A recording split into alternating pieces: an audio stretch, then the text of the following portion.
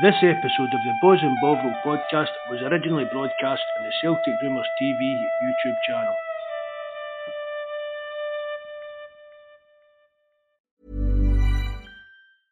Hey, I'm Ryan Reynolds. Recently, I asked Mint Mobile's legal team if big wireless companies are allowed to raise prices due to inflation. They said yes. And then when I asked if raising prices technically violates those onerous two-year contracts, they said, "What the f*** are you talking about, you insane Hollywood ass?" So to recap, we're cutting the price of Mint Unlimited from $30 a month to just $15 a month. Give it a try at mintmobile.com/switch. $45 up front for 3 months plus taxes and fees. Promo rate for new customers for limited time. Unlimited more than 40 gigabytes per month. Slows full terms at mintmobile.com. Hello and welcome to episode 13 of Celtic Rumours TV, the Bawz and Bovril podcast with your host Mark and myself Paul. On tonight's show we will have a look at some transfer rumours and gossip coming from Celtic media outlets. Michael Dundee from the forum will be join us with his friend Jonas, who is a Dundee United supporter. Jonas will talk to us about Scottish football as a whole and give us an outside view of Celtic this season. It's almost 10 weeks since Dominic Ray was appointed Celtic CEO of the club. Our question is to you guys on the live chat: should he make a statement or is he right to be silent? And we're also asking for you guys to get involved with the show by Skyping Mark and come live to discuss the build-up between the next Celtic and Rangers game on Sunday noon. Of course, again, we'll be running through the live chat, so any topics you're interested in, please get your opinions down on the live chat. Mark, off to some shout-outs. Oh, thanks very much, Paul. Thanks again for bringing us. I know the hard work that you do behind the scenes. Shout-outs to Tim Alloy, young Ben, and a special mention tonight for ROH. He went through a pretty serious operation earlier the day, so we're all hoping and praying that went okay and they can get back to fighting fit for what's for him. I was going to give Malik a shout out, but you said that he was maybe joining us in the live chat tonight, sir. Well, wait. Hopefully. Hopefully. There's Mikey in a Glasgow Green evening. Does it sound okay, guys? Fine. So how's you been doing, Paul? I'm very good, Mark. Very good. I'm off now till next Tuesday, so I have a nice couple of days off, so looking forward to just chilling out and hopefully be excited on Sunday, you know? Oh, hopefully. Are we going with a live watch along again, aye? Yeah, I think, if the guys are up for it, if the guys in the live chat thinks we should have another watch along, I think I do it. I agree with that. I think the last one went really well, as I said to you, Paul. You know, I think people thought it was, the reason we got 2K viewers, because I'm sure people thought it was Roy Keane that was doing the watch along or something. I think maybe people thought we were doing like an illegal streaming of the game. Yeah. I think maybe that had something to do with it, but it doesn't matter, it's all views, even if there's zombies in here watching this, it just adds up to the views, doesn't it? So on you go, carry on, Paul. So firstly, before myself and Mark move on to the show, we would just want to say something to yourselves. Myself and Mark would like to apologise to our viewers for last Sunday's podcast. On the 25th, we had a guest lined up due to come on the show, but the guest didn't show up. We generally thought this was a genuine guest from the forum. This guest was out to sabotage the podcast on Sunday and sabotage the podcast as a whole. Myself and Mark have dealt with it, and in future, if it happens again, myself and Mark will deal with it accordingly. Again, I apologise for what happened on Sunday, but we'll move on and let it there now, lads. Grown men acting like children, Paul. So yeah, just forget about it now, buddy. So we'll start the show. So, few Celtic rumours coming out, a few bit of gossip.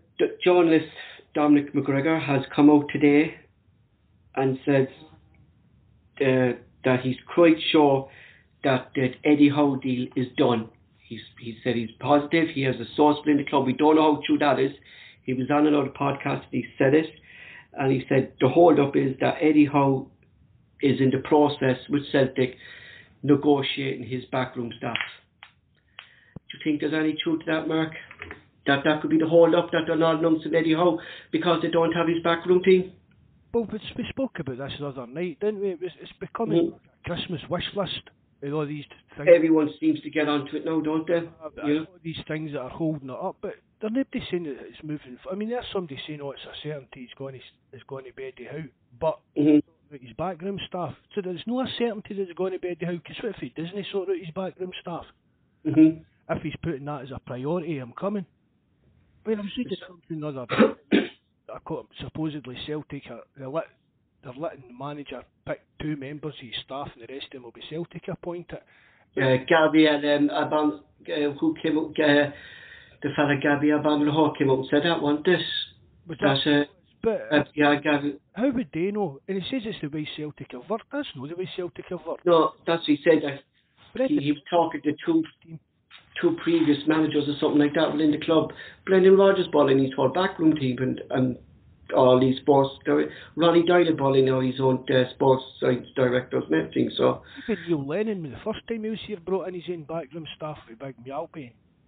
Gary Parker, yeah, exactly. So I do think it's going to be Eddie Howe, but all these rumours and stories about this is what he wants and he's not coming if he doesn't get this, to me it's kind of like turning fans on Eddie Howe straight away, like saying that this is why he delayed because he wants this, he's not left bringing this coach, that coach. That's really kind of saying like if Eddie Howe doesn't want to be here, then don't. You know, that it's kind of turning Celtic fans to me, all it is people making up stories for clickbait articles and stuff like that. I'm not saying the guy that said it isn't speaking the truth, but again, it's all the other articles that you read about what Eddie Howe's demanding, and he wanted that boy Hughes as the director of football, and he wanted this and he wanted that. And to me, that would have been all sorted out weeks ago. Exactly. So we talk about that coming on to the Dominic Mackay topic anyway. So Norwich City have joined the race to sign Celtic's defender Christoph Ayer. Celtic have come out and said that youth player Manny Perez has now officially left the club for Portland Timbers, and he will be loaned out to Austin FC for the rest of the season in the MLS. It's a shame that really, Mark, that he's never actually played a game, and the fans and us, we never got a chance to see him, considering our right back position has been atrocious the last number of seasons, hasn't it? You know, that we never quite got a look at him to see what he was about. Well, I've said it before. But we knew at the time when they signed that Americans struggle for work permits.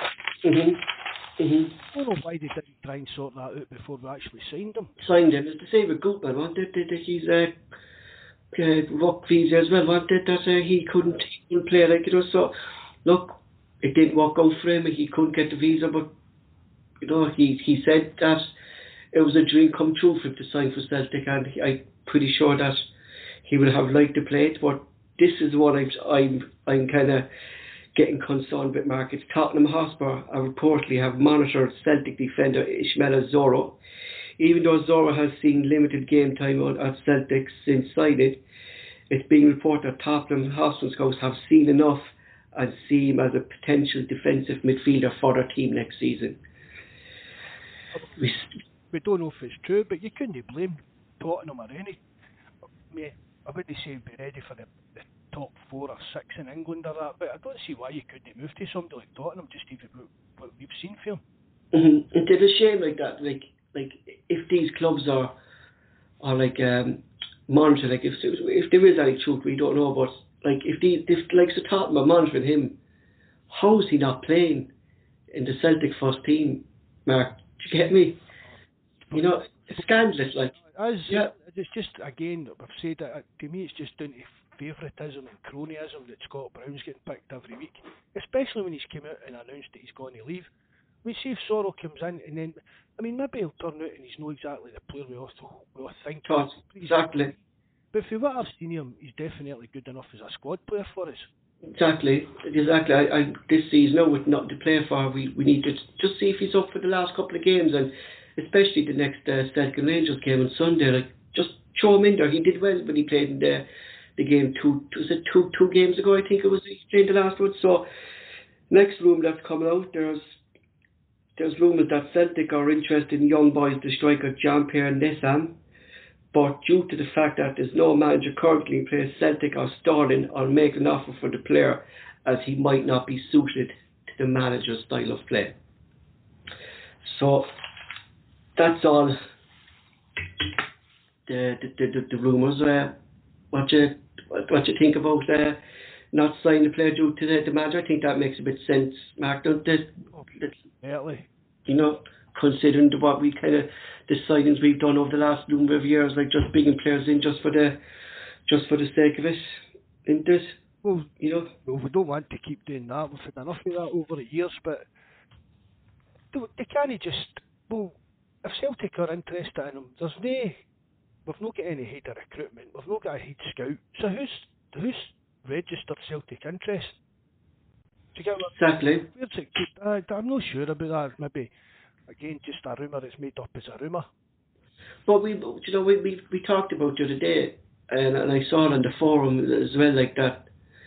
Like, even though there's no manager there, work is still going on within the club. Like, so do you think the scouts are still actively out there scouting these players, even though there's no manager there, and they don't, like, the scouts maybe they don't know who the manager is, Mark, at this moment, and they're scouting players that mightn't even fit?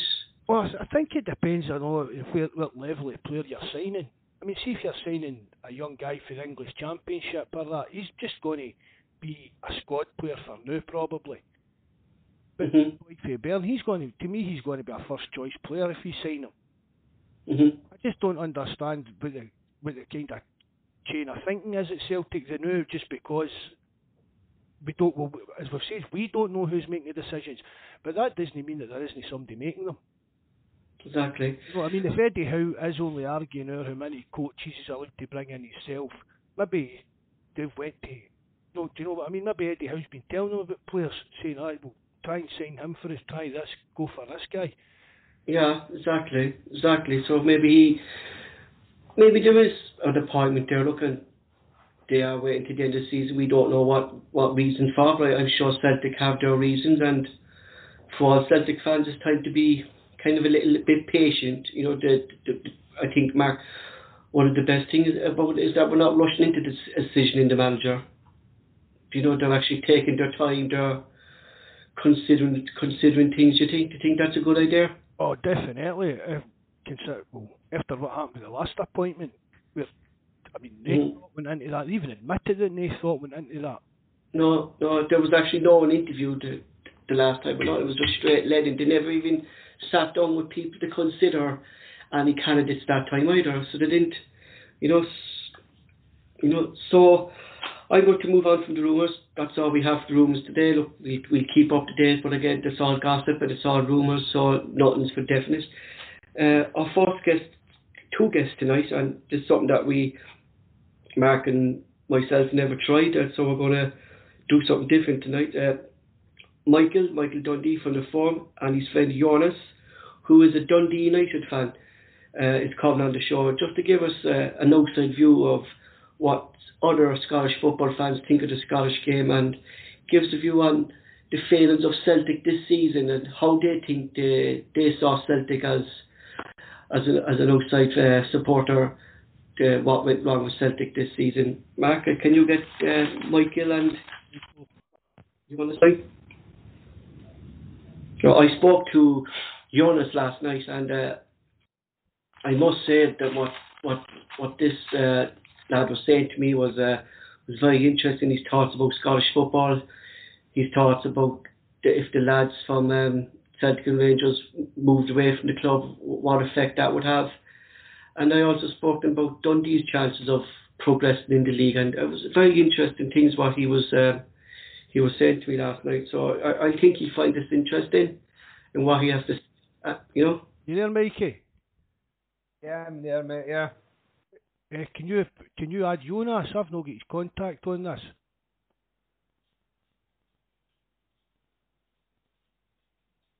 You there? Yeah, no worry, I'm just adding him now. Oh, thanks a lot. Thanks for coming on again, Mikey. Yeah, no Hello. bother, like you said, Alright. Yeah, Jonas, do you want to turn off your camera? Oh, how do I do that? just hit the camera there. See it down there in the Skype. Oh, right, yeah, 2 seconds. Is that it now, yeah? That's perfect. Yeah. We don't want I'm doing it on a phone, so... we don't want Celtic fans knocking at your door, Dundee, if you say anything bad, to be honest. Thanks very much for joining us, Jonas. No problem, mate. Thanks for having us on. Not a problem. So, I'd start there, because as I said to the podcast, I talked to yourself and Michael last night, and I found it very interesting what you have to say. So, first we're going to start off about your thoughts on this failed European Super League and why it failed. And well, I mean, let's just be realistic here. It was purely greed driven. There was no other motivation than that. It was described as like a cartel or a closed sort of members club and stuff like that, and that's basically what it was.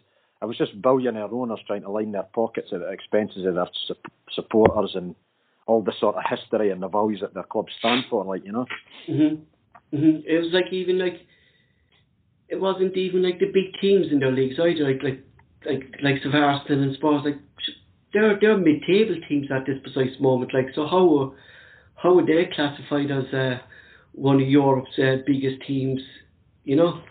No, exactly. And like I say, there's teams in, for example, just take England for example, teams in the lower divisions like the Nottingham Forest that have won the European Cup twice and things like that are bigger than some of the clubs that are in that proposed Super League. So the whole thing was just an absolute disgrace from start to finish, and just absolutely riddled from top to bottom with hypocrisy at all levels, in my opinion. And Michael, do you think it's the last we've heard of it? This European, can we expect it to be popping up again? I think it's the last we've heard of the European Super League. But as we'll move on to later in the show, it's only the start for the UK Super League, in my opinion. But going back to the European Super League, what I found quite funny was just the sheer hypocrisy of Sky Sports and BT Sport calling it greed, etc. Especially Sky Sports, considering in 1992 it was Sky Sports who funded the breakaway so-called Premier League as it stands now in 1992. And it's because of people like Sky Sports that football's in the position it is all about money, because it's them that pay the stupid money. So for them to turn around and say it's just greed, I thought it was quite hilarious. Yeah, it would have been a different story, I think, if they approached Sky Sports to be the TV, to have the TV rights of it. It would have been a totally different story, you know. So just moving on from that, and what you were saying there, straight away after that, it pops up again, and it's not the first time this has popped up. Is this UK domestic league, and about Celtic and Rangers joining this UK domestic league. Do you have a fear for Scottish football if Celtic and Rangers actually did join this UK Super League, if it ever happened? Well, I mean, initially it would obviously be a huge issue due to the fact that, like, a lot of people, like, you know, out with Scotland, or certainly in, like, you know, Europe, will watch it on the basis of most people have heard of Celtic and Rangers, and you would like to think they've heard of the likes of Dundee United and Aberdeen and clubs like that because of their European history. But for, like, the likes of TV revenue and things like that, you know, it would certainly be a shock to the system. I mean, it wouldn't be something that, like I say, I don't think these sort of, if you were going to go down that route of doing a UK Super League, I think it would have to be inclusive of all sort of teams within the UK. I don't think they should be given the right just to cherry pick who they want to be a part of this either. You know, it should be put to all clubs if something like that was going to happen, in my opinion, anyway. You know. Because we were talking about that there, Michael, there last night. You know, that if the likes of Aberdeen and Hibernian went down to this UK Super League, and if they had money, like there are two teams that are well capable to compete in, if they had the finances of these English teams. You know, they're well able to compete against them, aren't they? Yeah, well, like I say, Aberdeen, Hibs, Hearts, Dundee United example, give they teams the same money that Bournemouth and that get. But I mean, Bournemouth barely get 11,000 people in their stadium. And like you say, this whole like nonsense about England thinking they can just cherry pick the two Scottish big clubs just because it suits them, because they want to change. That'll never happen. It's either a UK Super League where all the Scottish clubs are involved, or nothing. I agree with that. I said that myself the other night as well. Why is it only Celtic Rangers? Because it makes the English teams money. That's basic. That's all. Yeah, that's it. If it's just said, if it's going to be a UK-wide league, it should be every team in the UK, and a pyramid system. Do you know what I mean? Obviously, you can't put teams like Kilmarnock in the Premier League in England at that level, but just find their level down in England then, and that's the league they're in. And like I said, I would love it as well, because as we've all known for years, the way the English media and supporters talk about our football, it would be a real shock to the system when they actually start seeing teams like Aberdeen and Dundee United and Hibs and that, where they're getting the money and the players they can attract. That would be a real shock for some of the teams down there, like that. You honest too, Mark? Sorry, go on. I was just going to agree with that. It definitely would. I mean, we spoke before, even like Celtic getting down there after, say, 5 to 10 years. Imagine how big Celtic could be by getting the money that they would be getting in the kind of TV deals, advertising, sponsorships and that. And no matter what team it is, whether it is Aberdeen, Hibs, Dundee United, or even a wee lower team like Accies or Kilmarnock, they would still be making more money than they're getting here, and they would still improve. And the better these teams get, the more people will come out around the grounds and go and watch them as well. It would be good as well if all the teams, like you say, some people in the chat might not welcome a Super League at all. I'd welcome it in the fact that it's going to benefit us more than it's going to benefit them down there. Like you say, teams like Hamilton and that are getting the money that they would get. Think of the stuff they can do in their community, in their stadium and that.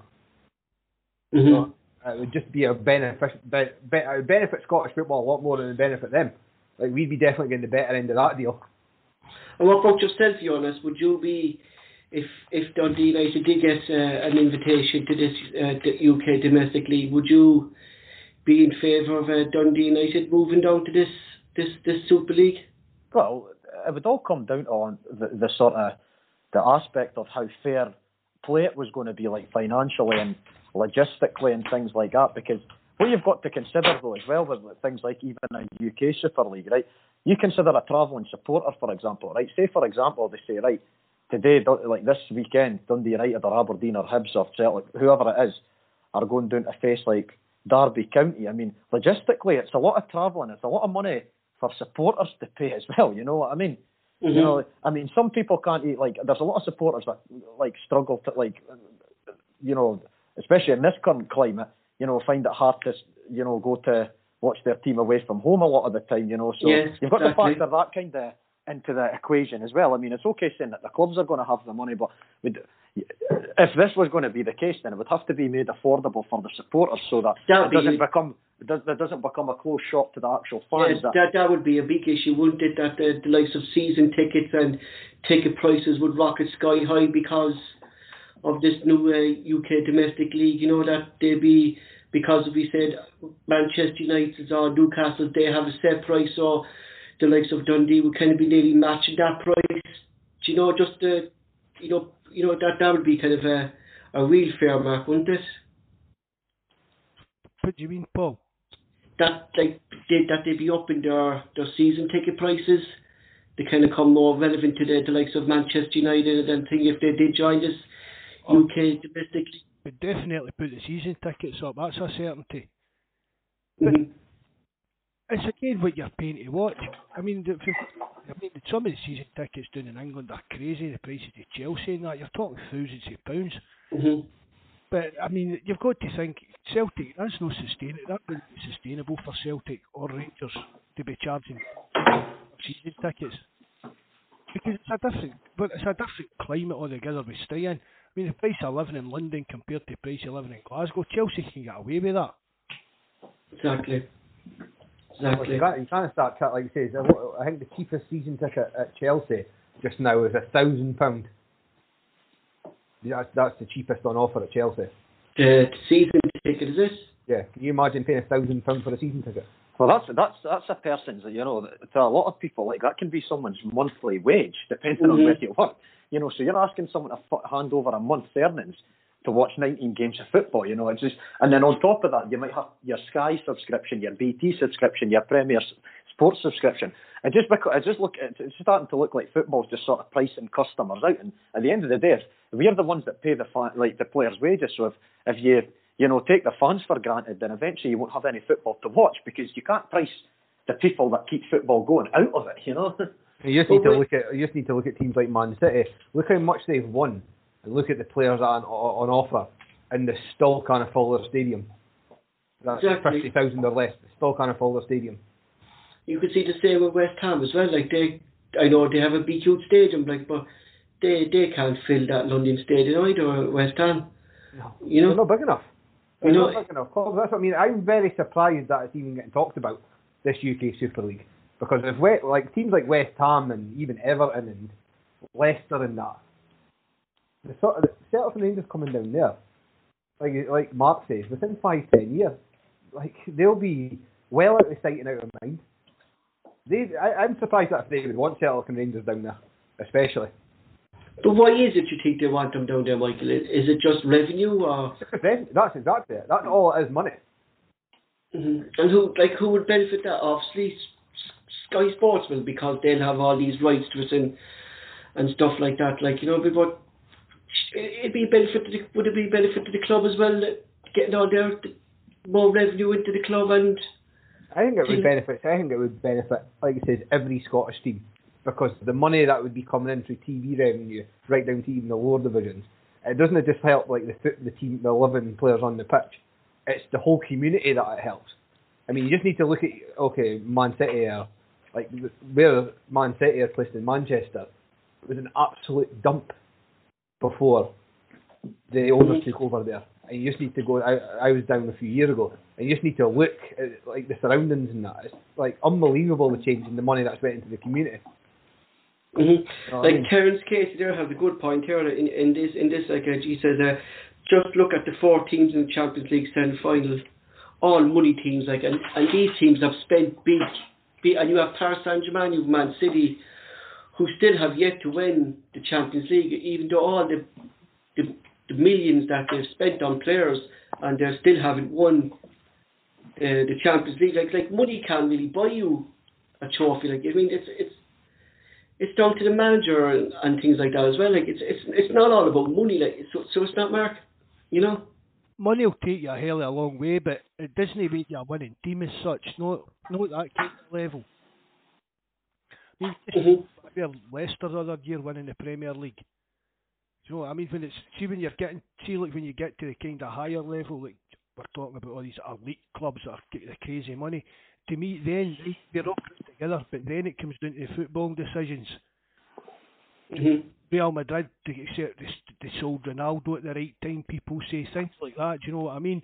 So the money helps you get to that level, but if you want to be one of the top sides, you need to be making the right choices in the football side of things as well. And then, in saying that, look what happened to the likes of Real Madrid and Barcelona, because they play these big wages, and the two of them have struggled during this pandemic, Jonas, that they were the main 2 teams really who actually needed this European Super League than anyone else involved, was Real Madrid and Barcelona, because of the billions of debt that they were in. Well, Liverpool as well. Liverpool were bad financial mess as well, so it was Liverpool and Man United were really pushing it in England. Yeah, they were pushing it, yeah. Chelsea and Man City weren't interested. Their hand was forced. Ed number 2, he's well in it with football folk and that, and he says that Chelsea felt that what they were offered, it was a misrepresentation, as if they were folks, even it was laid out the plans at the beginning and that. It was what happened, wasn't what they'd been planning to do, kind of thing. So that was one of the reasons that Chelsea stepped back for it. They didn't agree to what was going on with the court cases and that. Well, you only have to look at who was actually like Florentino Perez, the Real Madrid jailer, when obviously was the biggest advocate and was trying to force it through. And he's still coming out I think he came out this week and still said that they signed a binding contract. And Like, you know what I mean? He's one of those boys that he'll stand on a church rooftop and shout to he'll crawl to anyone that's willing to listen to him. Because his club's in €1 billion debt, so how's he going to service that debt? By that 6 billion or 7 billion of that JP Morgan were pumping into this Super League. Barcelona are into the 800 or 900 million euro debts. This was just a quick way for these owners to try and service their eye-watering debts and cover up for years of mismanagement and years of paying astronomical wages that weren't sustainable. And now that they're in this position, that's all it was. It was not to do with saving football and all this nonsense that Perez came out and said young people between 18 to 24 aren't interested in football. We've got legacy fans. We've got a new generation. That's all absolute codswallop to cover up for their iniquity at running these football clubs, and that's all it is. Like, yeah. So I've been interested to hear from Bawz there in the live chat, and he said, I think Scottish football would be better off without the top two, because it'd be more competitive and would bring supporters back into Scottish football. What do you think of that, Jonas? And absolutely, he definitely has a point there, because if you think about it, right, you take, for example, Dundee United, Hearts, Hibs, Aberdeen, all going for the title. All of a sudden, you'll probably increase the gates because people have got more interest, because you could have six teams that could win the league.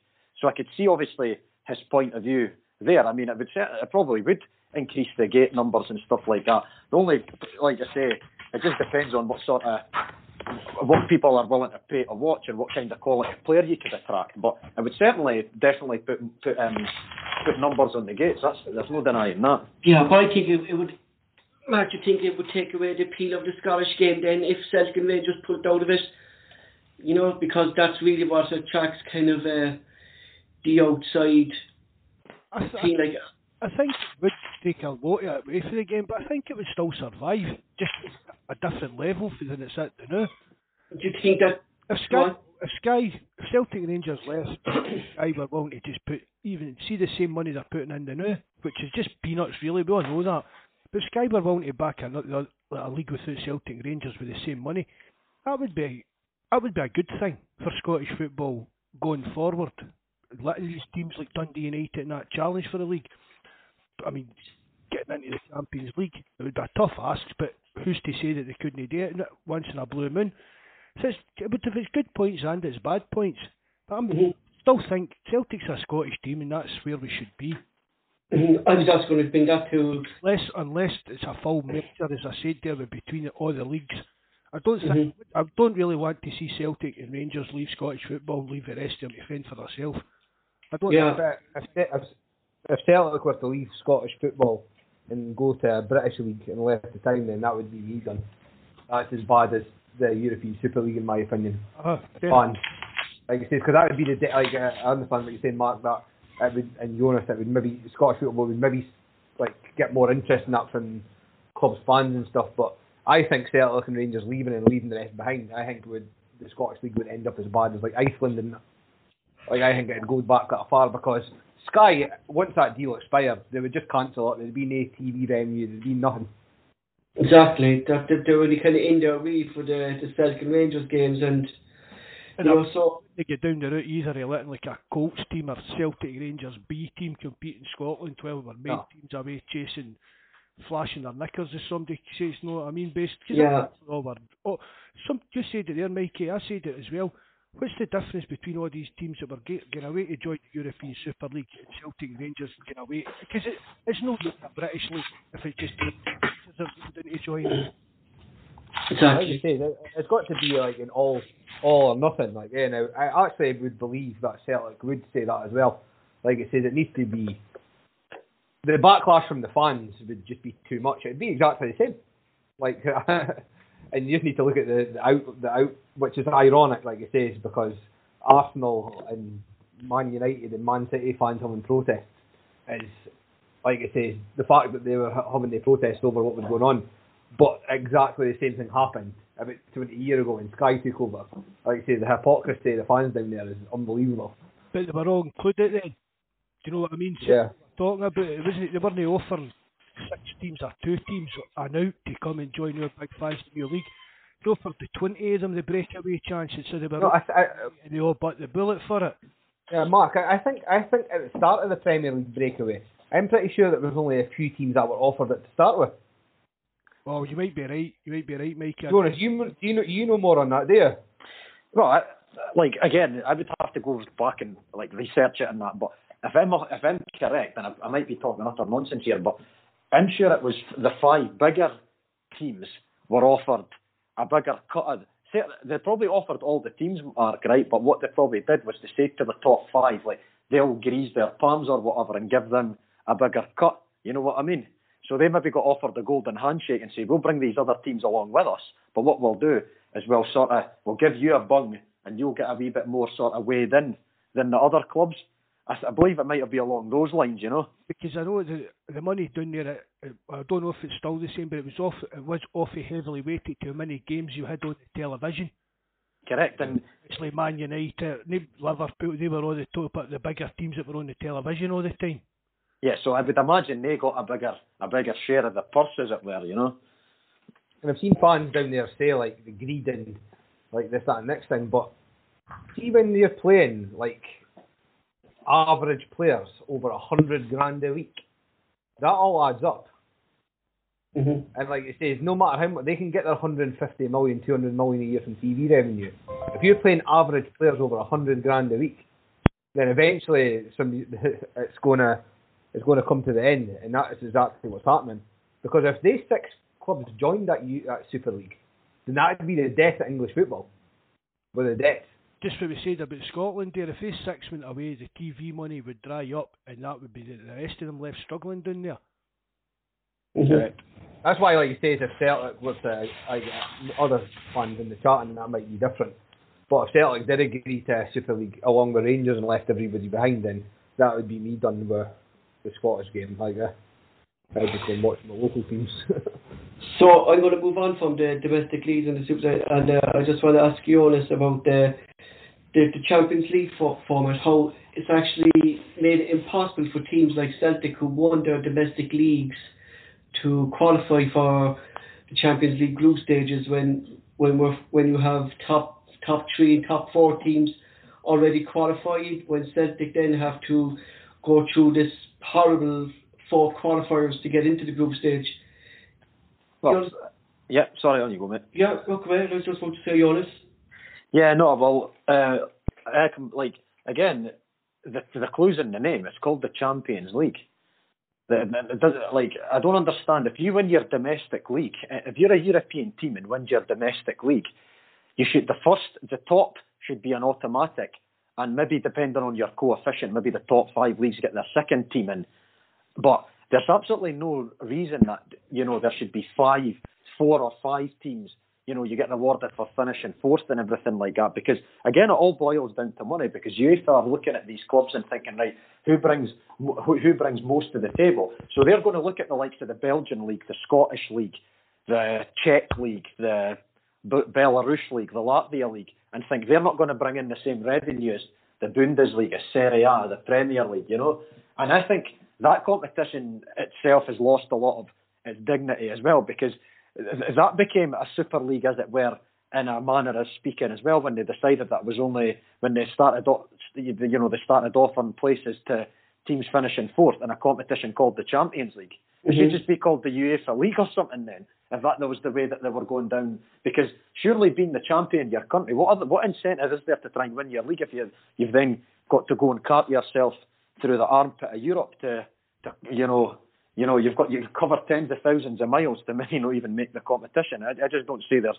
any fairness in that whatsoever for anybody, and not just Celtic. I'm just talking about any team in Europe out with the top leagues, Exactly. It's exactly what you said. It's like another version of the Super League, really. Just like get the bigger teams into the group stages and have them into the qualifyings and semi-finals, Michael, isn't it? Yeah, well, every single European league, every winner should get automatic qualification to the Champions League, no matter how small or anything. It's the Champions League. All champions of Europe should be involved. If they get put out in the group and that fine, they've earned the right to be there. But Celtic is a prime example. 4 qualification rounds, I think it is now. And that's what we were talking about last night, obviously, before we were on tonight. See some of these... And sorry, on you go. Oh, sorry. And it's just, like we were talking about, before, the season's just ended. They barely get a couple of weeks off. Then they're back into pre-season because qualification starts that early. The players are just not getting enough rest either. It's just unacceptable to, they've got no life. And I understand people say footballers get paid that much money. But you can't have 2-3 weeks off and then that's it. And then you're back into pre-season in a couple of weeks and then you're into qualification. No wonder, like it says, the last few years I've struggled in Europe. There's too many games. Mark? Well, what I was going to say was, I think some of it actually comes down to a bit of snobbery for these big teams. One of the guys mentioned there about playing teams in the armpit of Europe. I mean, we've seen some of the places Celtics had to go and play. Can you imagine Real Madrid and Man United rocking up in these places with their private jets and, do you know what I mean? They've used to their big 5-star luxury hotels and they're rocking up in places like Tbilisi, things like that. And I know they're smaller teams and you expecting Celtic to beat these teams, but they're tough games for when you haven't really had a proper pre-season behind you. Yes, and you're still getting the grips of fitness just after coming back from 2-3 weeks off. They're tough games to be playing in these qualifiers, as you said, Mark, when you're travelling to the armpits of Europe and stuff like that, Mark, isn't it? These big superstars get their full summer holidays, while because you're Celtic, you play in a lower league, you're only getting a couple of weeks off, and then we're going to send you to this hellhole where it's, do you know what I mean, scorching hot and up at your own kind of altitudes and that, whereas Real Madrid, we're Real Madrid, we're not going to play these teams. I think that's kind of one of these reasons. What kind of money would we get playing against them? Exactly. When I think it was not last year, the year before, when we played that Sarajevo in qualifying, and we played the team at Kazakhstan. I think we've been to Kazakhstan twice now, and teams like that. But that's what I mean, like teams like Sarajevo and that, they've won their domestic league, and they're the champions of the league. No matter what country you're from, if you're based in Europe, then, like you say, the champions in Norway, Sweden, Denmark, Iceland, Scotland, England, France. All the champions should be into the Champions League. That's just my opinion, anyway. And why do you think, Mark, that the UEFA aren't doing it that way, putting all these? Will they not get enough revenue themselves if they had all these? They're just trying to keep all the big teams happy. That's all UEFA are doing. They're just trying to see these teams that were pushing for the breakaway and things like that. They're just bending our backwards, trying to help these teams, to keep these teams on side. So all these crazy ideas that UEFA's coming out with, this is all just to help them keep these big teams in their tournament. They don't care about football and such. All they care about is money and revenue. And I mean, even UEFA, they should have just come out and blasted the European Super League out of the way. Just said it's never happening on our watch. And they've no, because they're kowtowing or kowtowing, whatever you say. They're kowtowing to these bigger teams that are making demands. We don't want to do this. We don't want to play the big teams that are going to get us better advertising, get us better revenue streams. That's all it comes down to. That's UEFA just. I mean, the UEFA's got a cheek to take a moral high ground or anything. But they're trying their best to hold it together the best they can against really, really strong opposition. Am I right in saying that Scotland next season will have an automatic position, Jonas, on qualification? Well, yeah. So the winners of the league, the winners of this season, I believe it is, go straight into the Champions League, and then the team coming second. Don't quote me on this. I'm not 100% sure if this is the case. It may be that they're into like the second, or they've only got to play the playoff round to get into the group stage. And also with the way the Scottish Cup's working, is the winner of the Scottish Cup is guaranteed European football now until because there's no, like Rangers or Celtic are guaranteed European football into December now. So if you win the Scottish Cup, you get into the playoff, the 2-leg playoff, to go straight into the Europa League group stage. And if you lose that, you get parachuted into the Europa Conference, which is the new European competition. The third tier one, yeah. Yeah, and you go straight into the group stage. So there's big money at stake for someone for winning the Scottish Cup as well, because it's European football guaranteed for one of those clubs as well, you know. And we say, if Celtic won the league and Celtic won the cup, would it be the same in England, that say if Manchester United won the cup and they're playing Newcastle, but Manchester United won the league, Newcastle would qualify? Would that be the same in Scotland, or? I'm not sure how it's worked in those leagues. I think because of their coefficient and things like that, theirs is just a sort of status quo. I believe if for example, say Man United won the league and then they played or Man United were fifth or something, or fourth, Newcastle would then maybe get into the Europa League based on the fact that Man United were already guaranteed European football through their group, through their actual league position. So I think it probably works similar to that, but I don't see it being as big a sort of diversity, because obviously theirs is heavily weighted in favour of their sort of coefficient. So they've got the private members clubs that are guaranteed 4 entries every season, you know. Yeah. So next season, Mark, is a bit easier for whoever qualifies for the Champions League, is it? Well, if you've automatic qualification next season for the top Scottish teams, so that's a big thing. Celtic need to make sure that it's them that get it. So I'm going to move on from the Super League, Domestic League and Champions League. And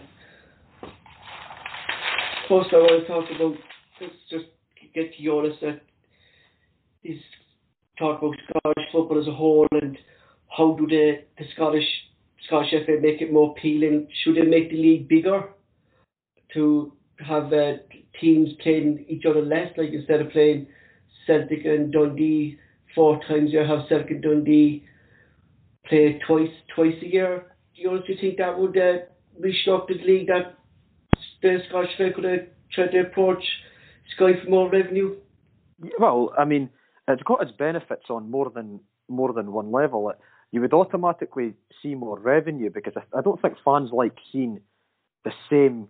You know, in some seasons you can end up playing the same team 4 times, twice at home, twice away, or even, depending on the way the league splits, you might have one team away 3 times and then at home once or whatever. So a 14 or a 16 team league with everybody playing each other home and away once would generate more interest as well, because fans would actually want to. I mean, with the utmost respect to a lot of these clubs, how many, nobody wants to go to Hamilton or something like that on a Tuesday night if you're from Aberdeen, or you'll get them maybe the sort of 1,000 diehards and that. But I think it would just be more appealing, and I think it would, because there'd be more competition, you would get to see more games. More games would be, you know, the people that were watching the games would see more of a diverse sort of range of fixtures and stuff like that. I think it would benefit the revenue through the gates. I would think would go up, and like I say, it would be a better product in general, you know, just because you wouldn't be playing each other so many times. I think that's what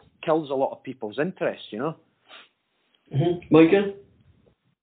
I would love for it just to be a 3-tier league and just expand the league. I don't know how people actually realise how big clubs like Wraith Rovers and Ayr can actually be. Like I said, this playing like up at Ross County twice a year and that. I mean, I've been up to Ross County once, and I'll only ever be back once. It's in the worst stadiums I've ever been to. And just the journeys and that all the time. It's just too repetitive. The league's too small. Mark, you thoughts on that? I agree with Mikey. I think the league's too. It just it really does. There's just that many games that just meaningless games, pointless games. Even the players must be bored with playing the same teams 4 times a season, I think.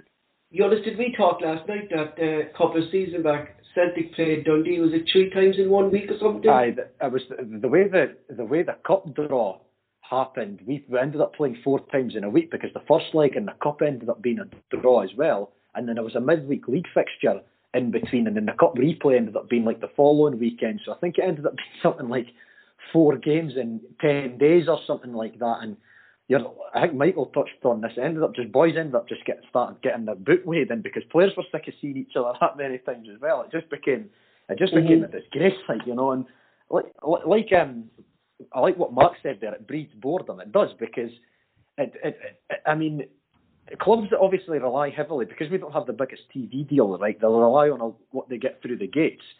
So if you're asking someone to travel, like, I mean, I go to most, 99% of the away games and stuff, but it is a big commitment. And like you say, if there's a bit more variety to it, if you think, see, today I'm going to race, and then the following day I'm going away to, Ross County or something, at least there's a bit of variety. You're not going to the same grounds repetitively.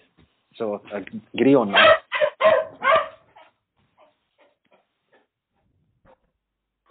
No, that's no Yoda, before you start moaning at my wee dog.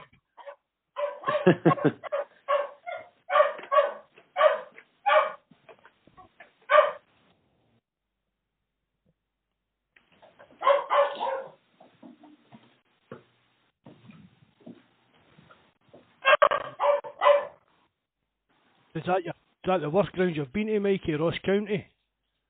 I was like that. I didn't want to say too much, Mark, because you've got a soft spot for Hamilton, but Hamilton. At least you can go to Sainsbury's and then just walk around and watch Ackies for the big hill. You can do your. It's not so much the stadium and that at Ross County. It's just that drive. I didn't get it wrong. The top is like I love like going up there, the north of Scotland, the 500 thing, when you do it in the camper van and that. But the actual just Ross County, and it's just I just hate going up there. Like I said, I've only ever been once, but I'll never be again. I mean, going to Dunfermline. We went to Dunfermline one Saturday, and the train just stops in the middle of a park. Literally, the train station's in a park, and we got off the train, didn't have a clue where we were going. I was only quite young at the time, just followed the crowd, but it was like right in the middle of a housing scheme. That's really basically where it was. See, like you see them doing in England, just turn a corner and there, everything's groundstone in there. That's what that was like up at Dunfermline. That was a weird one, that, for me. Yeah. Do you think you say is, getting teams like Wraith Rovers, Dunfermline, Ayr, Falkirk, and they're reasonably big Scottish teams. They can easily have a 16 league. I don't know how it would be divided up into the 3 leagues, but you can easily extend that league by 4 or 6 teams to play each other twice a season. Do you think that's why the boys has gone out of Celtic and Rangers games, because we play each other too frequently? We were grown up there was only kind of 2 games, and there were festive games, and that seems to kind of have gelled out over the years. The bite between the hard tackles, it seems to have gelled. Is it just a modern game the way it is now, or is it due to the fact that we're playing each other too regularly? Michael? I know a lot of people like the Glasgow Derby, as it's now called, but I didn't like playing them 4 times a year. Like I said, even coming up to Sunday, even if we were top of the league and cleared by 20-30 points, it's still that slim chance of getting beat. Like I say, getting beat from them, it puts me on I'm on edge before the game, and then if it's a loss, then that's me on a downer for 2-3 weeks, because it actually goes on for 2-3 weeks after you get beat. It's playing them twice is more than enough for me. And what about you, Jonas? In your local derby against Dundee, what were you after games? Are you like the Celtic fans, or that we be in a down if we lose to Rangers for a couple of days? Are you like that, or is there kind of a mutual respect between your supporters? Nah, listen, where I work there's a lot of guys that are United and Dundee, so I've got to face the pelters the same as anybody else does if we get beat. But like I say, the way things are just now, I wouldn't mind playing Dundee 4 times a season, because it'd be a donation. It's a guaranteed 3 points every time, so I'd be happy enough. Used to say that about Rangers. You used to say that. Used to, Mark. Yeah, I liked the way you said that. So I moved on for that there. So, and I'm going to bring up a lot of Celtic fans this year, Jonas, have been, and not just this year, many years have been complaining about the standards of refereeing in Scottish football. But this year we started to kind of notice it more because things were going against us. And a lot of it's down to all for, but you can't deny the fact that a lot of decisions that the referees are making this year have been atrocious. What's your view on the standards of referee in Scottish football? I think the standard's absolutely horrendous, if I'm being honest with you. And like I say, that's not just like obviously you lads. This is fan bases right across the country. I mean, people would probably look at that Aberdeen game at the weekend when we won 3-0. People would probably say, I've got a hard neck to moan about Kevin Clancy, but his performance was absolutely shocking. Like people would say, what are you complaining about? You won 3-0, you're in the semi-finals of the Cup, stop greeting. But I'll tell you, some of the you'd have been as well having Stevie Wonder in charge and then Ray Charles running the touchline, because like some of the decisions you're just sitting there going, what planet are you actually on? Like, especially when they have a clear view of what's going on, and and it's horrendous how they actually miss these basic decisions, isn't it? Yeah, that's what I mean. See if it was like something that was an offside that was like millimeters and it's hard to tell and in real time on a split-second decision, but they're getting blatant decisions wrong week in, week out. See how many times you watch Sports Scene and every single week they're discussing some sort of either a shocking penalty decision or a red card that was missed or a goal that should have been given because it was offside. It's just, I think it's deteriorated as the years go along. I don't know if any of you guys remember, but remember a few years ago there was a weekend when the referees went in strike over pay and they drafted in foreign refs to referee all the Scottish games. I think we had Aberdeen at home that weekend. I don't know, again, I might be wrong, but I can't even remember where the lad was from that we had, but the guy had a great game. And I just remember there wasn't an uproar that weekend as much. Like, everybody said that, like, the foreign refs come in and they were all full-time refs, UEFA refs and whatever, and the standard was just so much better than what we're getting here. Either make them full-time and pay them more money and give them proper training, or then start trying to gain them better training. There's got to be action taken, because you're seeing horrendous decisions week in, week out, in my opinion. Mark, were you saying something about that, actually, the official podcast about bringing in foreign referees into the Scottish game, weren't you? I think the referee should be a UEFA register rather than like going by the FA's own, like the SFA and the English FA putting up referees. It should be UEFA that's appointing these referees and training them. And they'll all have their levels. There will be some wee guy like in Hamilton or Dundee that will referee like a Scottish First Division game or something like that, but it will still be under UEFA conditions. He'll need to train to a certain level and prove to UEFA that he's capable of doing that. And then at the top, at the bigger end of the game, it should be foreign officials that are brought in. UEFA again running it, and it should be like, I don't know, obviously it'll probably be tiers again. You'll have the big 6 leagues, and then Scotland will be in tier B probably, but there's no reason that Scotland shouldn't be getting referees in for, say, Belgium to referee games. It'll make the referees better referees as well, because they're going about from country to country and seeing the different ways that football's played in different countries. Exactly, and there's no kind of emotional contact to any team either, as well, Mark, isn't there? Well, that's it. Well, because we've said it before. I don't care. You're going out the right. Referees are professionals again, as we said, like football. Even if you're out there, if I'm going out there to referee a Celtic Rangers game, I can be sitting there in the changing room saying to myself, I'm going to do my best here, I'm going to try and get every decision right. But see, at the end of the day, your inner mind will play tricks on you. Do you know what I mean? You're still going to show some kind of bias, I think, if it comes to things like that. Michael, what are your thoughts on maybe foreign referees coming into Scottish football and so on?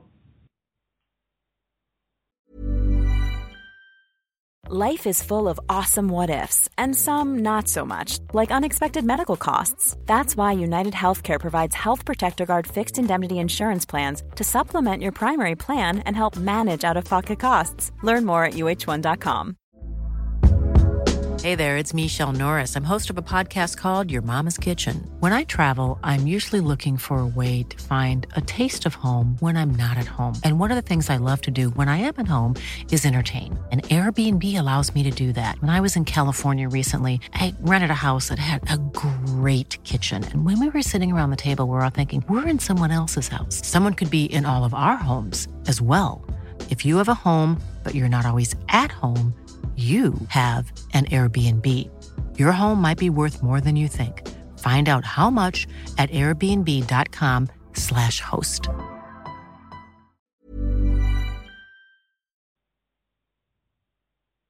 Michael, you there? Can you hear us, yeah? You're back now, Mike, I think. Oh yeah, no, I put myself on mute because my bulldog started to snore, so I needed to put him out of the room, and when he starts snoring, he can snore the house down, so... Yeah, I was just saying, Michael, what's your thoughts on what Mark was saying, that maybe the referee should be appointed by UEFA to come into different leagues and...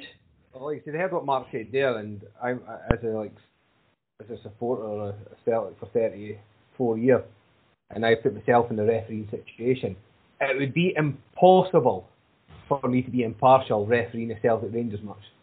Impossible. No matter, like, before the game thinking, right, it's just about getting the decision right and everything. Like you said, Mark says, there's no chance that you're going to be able to referee that game 50-50.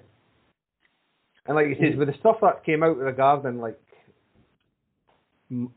Madden and stuff, and like his past regarding certain things that were in the papers and pictures that have been leaked in a certain pub he's in and that, how could he be impartial when refereeing the matches?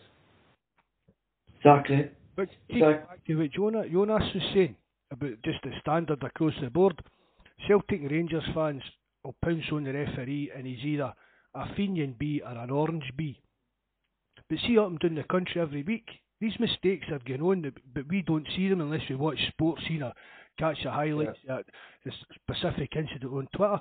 But these total random decisions, wrong decisions, they're going on at every ground across Scotland. It's just a highlight. Yeah. The Hamilton manager came out the other week and had a rant about it. He even said, I don't know the guy, the SFA, but he says, you try to phone him up, he never phones you back because it's only Hamilton. That's basically what that Billy Reid came out and said. The SFA aren't interested in any complaints Ackies have got about refereeing or anything like that. I don't know what... The board's really, really, really poor. It's spot Jonas. I don't want to talk about them too much, but how could a club go through the whole season, and I couldn't actually believe it until I got to the stats last night, go through a whole season without one red card? Mm-hmm. That is unbelievable in a league season not to receive one red card. Especially the way they play, their style of play, how aggressive they are. Just look at the sending off in Europe. And the difference in Europe then, how many bookings and sending offs they have in Europe. You know, you can see the difference in the referees, alright, can't you? Only in Scotland can a penalty be awarded without VAR, no VAR involved, by the way. A penalty is awarded, the guy's away to take the penalty, then all of a sudden the referee blows and cancels it and says, no, it's no penalty. What's your thoughts on this? The referee making his debut on Sunday, Nick Walsh, I believe it's going to be his first Old Firm. Do you think he's going to be up for it, or will he be like the rest of it and fail to make a big decision in the game? I don't know. Like I said, maybe Jonas is better asking because he's maybe seen him more at Dundee United matches this season. Jonas? Walsh, and I don't know much about him. Personally, I'm not a huge fan of Nick Walsh. He comes across as one of those referees that likes to sound his own voice or his own whistle, if you know what I mean. He's one of them that likes to be the centre of attention. Yes. And I mean, like I say, I'm just going by the games he's refereed with United. But don't get me wrong, he's certainly not the worst that we've had. But he's, again, it might be totally different, but I've not had great experience with him personally. There's a few games that have stuck in my craw over the time that he's been in charge of, Mm-hmm. I think the debate will be out on Nicholas Walsh on Sunday after the game if he has a good game or not. So we'll move on to referees. So, Jonas, being a Dundee supporter, what would take your club? Like, I know you came up this season, you survived, and that should be classified as an achievement for yourselves, come back into the Premier League and staying up. But what would take you to that next step to third, fourth place in the league? And why did it take you 4 years to get back into the Premier League? Well, like you say, as far as starting off why it took us so long to get back into the league was just our outgoing chairman, Stephen Thompson. It was just horrendous sort of mismanagement of the club's finances from top to bottom. It was a point in a string of dud managers and allowing them a chance to dish out ridiculous contracts. And then what we were having to do is we were having to rebuild every summer. Sometimes you've seen 13, 14, 15 players going out and having to sign the same sort of numbers coming back in. There was no stability. Previous regimes were hindered, managers were hindered by the fact that their summer budgets were impacted on having to rip up the contracts of set duds that got offered 2 and 3 year contracts. I mean, at one point we had an influx of Dutch players coming over when Ray McKinnon was in charge, and recruitment it was just abysmal. The whole club was just an absolute shambles from top to bottom. And then obviously we went big with spending last season, went in and got Shankland, and obviously we're paying big dough to get us promoted. But at a club like Dundee United, someone of our sort of stature, probably the 5th, 6th biggest club in Scotland, historically certainly one of the biggest clubs. I mean, for us to be languishing in the Championship for that long and be as poor as we were shouldn't be acceptable. And again, that's not a sense of entitlement from me being we're Dundee United, we should be doing this, that and the next thing. But there shouldn't be that sort of that just shouldn't be allowed to happen to that sort of club, They should be fighting for 3rd place in the league. We should be, yeah, that's correct, Mark. I mean, even going to, as you say, their history and that, it's the size of the club. Dundee United are a big club in Scotland, and I mean they've won European stuff in that as well. So they're a recognised. You know what I mean? They're not just a wee Mickey Mouse kind of team. Dundee United should be higher than they are, pushing for at least 3rd place in the league. Well, that's correct, yeah. Because if you look at the money that we pay out, we probably pay behind the Rangers, Celtic, Hibs and Aberdeen this season. We're the highest spenders. And okay, it hasn't probably clicked this season, and I'll just about, I will give Mickey Mellon the sort of benefit of the doubt for next year. I mean, he's got us to a cup semi-final, okay, but we're steady in the league and stuff like that. But next season, with fans in that back in, some of the stuff that we've watched this season, you'll not get away with that when there's 7,000 or 8,000 people in the stadium, and they won't get away with that style of football. Next season's about pushing on, we've studied the shit this year, so there needs to be progress seen next year, that's for sure.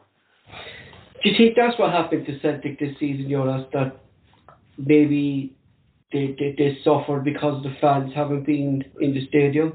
Yeah, I mean, certainly to an extent. I mean, look at the numbers that you boys get, 45, 50, 60,000. It's obviously huge numbers compared to what most other clubs get. So that would have had some impact, but also just poor management, poor running of the club. Everything that basically Dundee United did for 4 years is basically what's happened with you lads this season. Players know the attitude of certain players not wanting to be at the club, the management situation dragging on for too long, the board not acting. It's basically a carbon copy of what we had going on, but obviously on a far bigger scale because of the finances involved. I think that's probably a decent way to sum that up, I think Jonas would maybe agree with this as well. Going back about maybe 8, 9, 10 weeks, maybe not even as much as that, the way United were performing in the league and the defeats they were getting, having no fans actually helped Mickey Mellon keep his job at one point. Because if there was fans in the stadium, there's no way he would have made it through that patch. And I think Jonas, like I said, would agree with that because we talked about it many weeks ago. Well, yeah, we went through a spell. I think it was January, February, when there was no. I think it was 1 win in 11 or 1 win in 12 in the league and stuff like that. And it was really poor, the football we were playing and stuff. And it was horrendous to watch. I'm not going to dress up any, you know what I mean. And like I say, I mean, I certainly think the pressure would have been ramped up on him if there had been, the sort of crowds in that you normally get, because at the end of the day, people are paying good money. It's all relative. Obviously, you guys pay more money than we do, but we pay big money for what we watch. You know what I mean? It's the same. It's all relative, So at the end of the day, we're still working a week's wage to go and spend whatever money it costs to go and see your team at the weekend. And I'm not expecting us to be Barcelona or Real Madrid, but what I want it to be, you want to see a team that's capable of playing decent football. And we've always been a side that's played reasonably good football, but just we went through a patch where it was anything but that, I think, Mark, we can kind of relate to Jonas in a way with Celtic this season, can't it? That we had no style of play, bad decisions in management and bad decision on players. Celtic this season can actually relate to him, can't they? Jonas said it was a carbon copy of what he described at Dundee United there. Just absolutely no direction anywhere at the club. No, there just no signs of any improvement or immediate improvement of that kind of thing. The fans thing, you were saying earlier, is that it's something to do with playing each other 4 times and that. I think a lot, especially in the derby games this season, the fans not being there kind of took the sting out of the game a lot. And I think that suited Rangers a lot more than it suited us. There was a good thing there from Terence on the thing there, Mark. He said the less away fans inside the stadiums too. The last couple of seasons has taken away that voice in the game as well, hasn't it? It has. That was really just pettiness in Rangers Park, cutting the ticket allocation. But you know what it's like with Celtic Rangers, it's black and white. Yes. If they'd done it, we had to do it. But it definitely changed the actual complex complexion of the games when they're actually on. But if it ain't, then it's just really killed it altogether. There's no, I'm not saying the players aren't playing with passion, but we've spoken about that. But the games have all been a bit of a damp squib. The players shouting at each other. So I think that played a lot in taking the sting out of the derby games this year. I think they're just boring to watch. Like you said, you can tell even within the players as well. It's just not the same intensity as it normally is. Like when the ball goes out for a throw and that. It's just. But is that going back to what we're saying, Michael, that we're playing, the whole boys has gone up because we're actually playing too regularly, that the big derby isn't the way it is anymore? Because not against them. Like you say, there should always be an intensity and biting that. Even if you played them 100 times a season, I would still expect it to be a lot more passionate than it has been the last couple of matches. So even when Dundee United play Dundee, they can play each other 100 times a season. You can guarantee that every game's still going to hit a bite in it. So, Jonas, it's been reported in many media outlets that Celtic are interested in Dundee United's goalkeeper Benjamin Seagas. Is he better than what we have?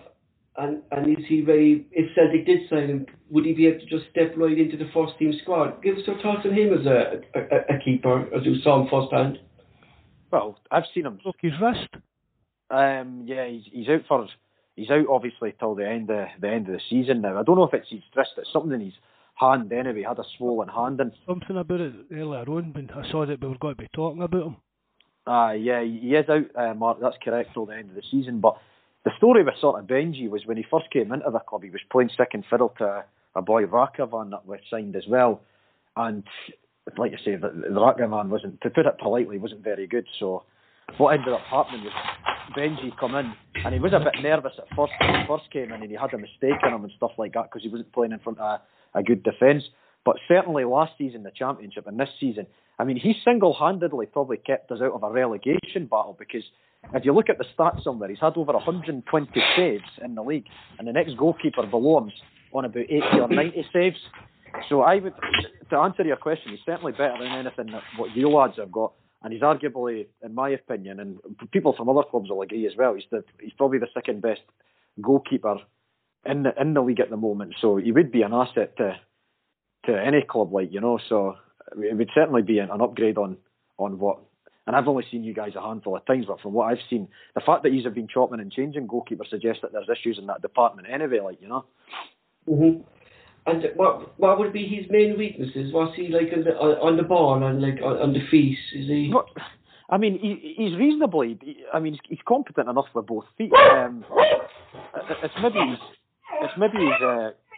I mean, he's coming for crosses was his sort of weakness when he first came in, but he's more commanding now and stuff like that. I mean, if he played in a team, I mean, we don't really play a style where we try and pass it out from the back, because we don't have the sort of defenders that are maybe comfortable enough on the ball. Our defenders are sort of rough and ready. It's go and header the ball, go and tackle. I mean, obviously they can pass. They're competent passers of the ball, but we're not a playing out from the back type of team. But if he was sort of integrated into a side that played like that, there's no reason he wouldn't be able to pick up that style, like, you know. Mark, but he said there that when he first came in, there was a mistake in him and things like that. He took a while to settle down. could the same thing happen to Barkas? Maybe like would you think he'll settle down next season, or I don't think. I guess is there a keeper in Sagas that we should be maybe looking at? Well, for what Jonas says, he certainly sounds. I've seen him a couple of times, and obviously most of the time it's against Celtic, but he's done well. And the stats, his saves in that he's pulled off. Buzz put them off, and Buzz put them up. Jonas has mentioned them. There's some amount of saves for a goalkeeper to make a season. So a bit of a gamble, I think, is but to get manager number one. I think, but I don't think Barkas is going to be here next season. I do think there's a keeper in there. We spoke about it before, but I don't think he's going to be here. So for me, we're looking for a new number one, and I don't know if that boy for Dundee United would. I don't know if not for a number one. I don't think it would take him for that. Mm-hmm. Take him if they wanted to swap Scott Bain for a backup. Michael? No, I like says I'm basing it on Eddie Howe getting the job, which is I'm 100% confident he will, and there's no chance that Benjamin Siegrist is good enough for his feet to play the type of football that Eddie Howe wants. No, he's a good shot stopper, but that's not what he'll want. Like there's more chance of Celtic. Howe plays, There's more chance of Celtic going to Bournemouth and signing that Asmir Begovic.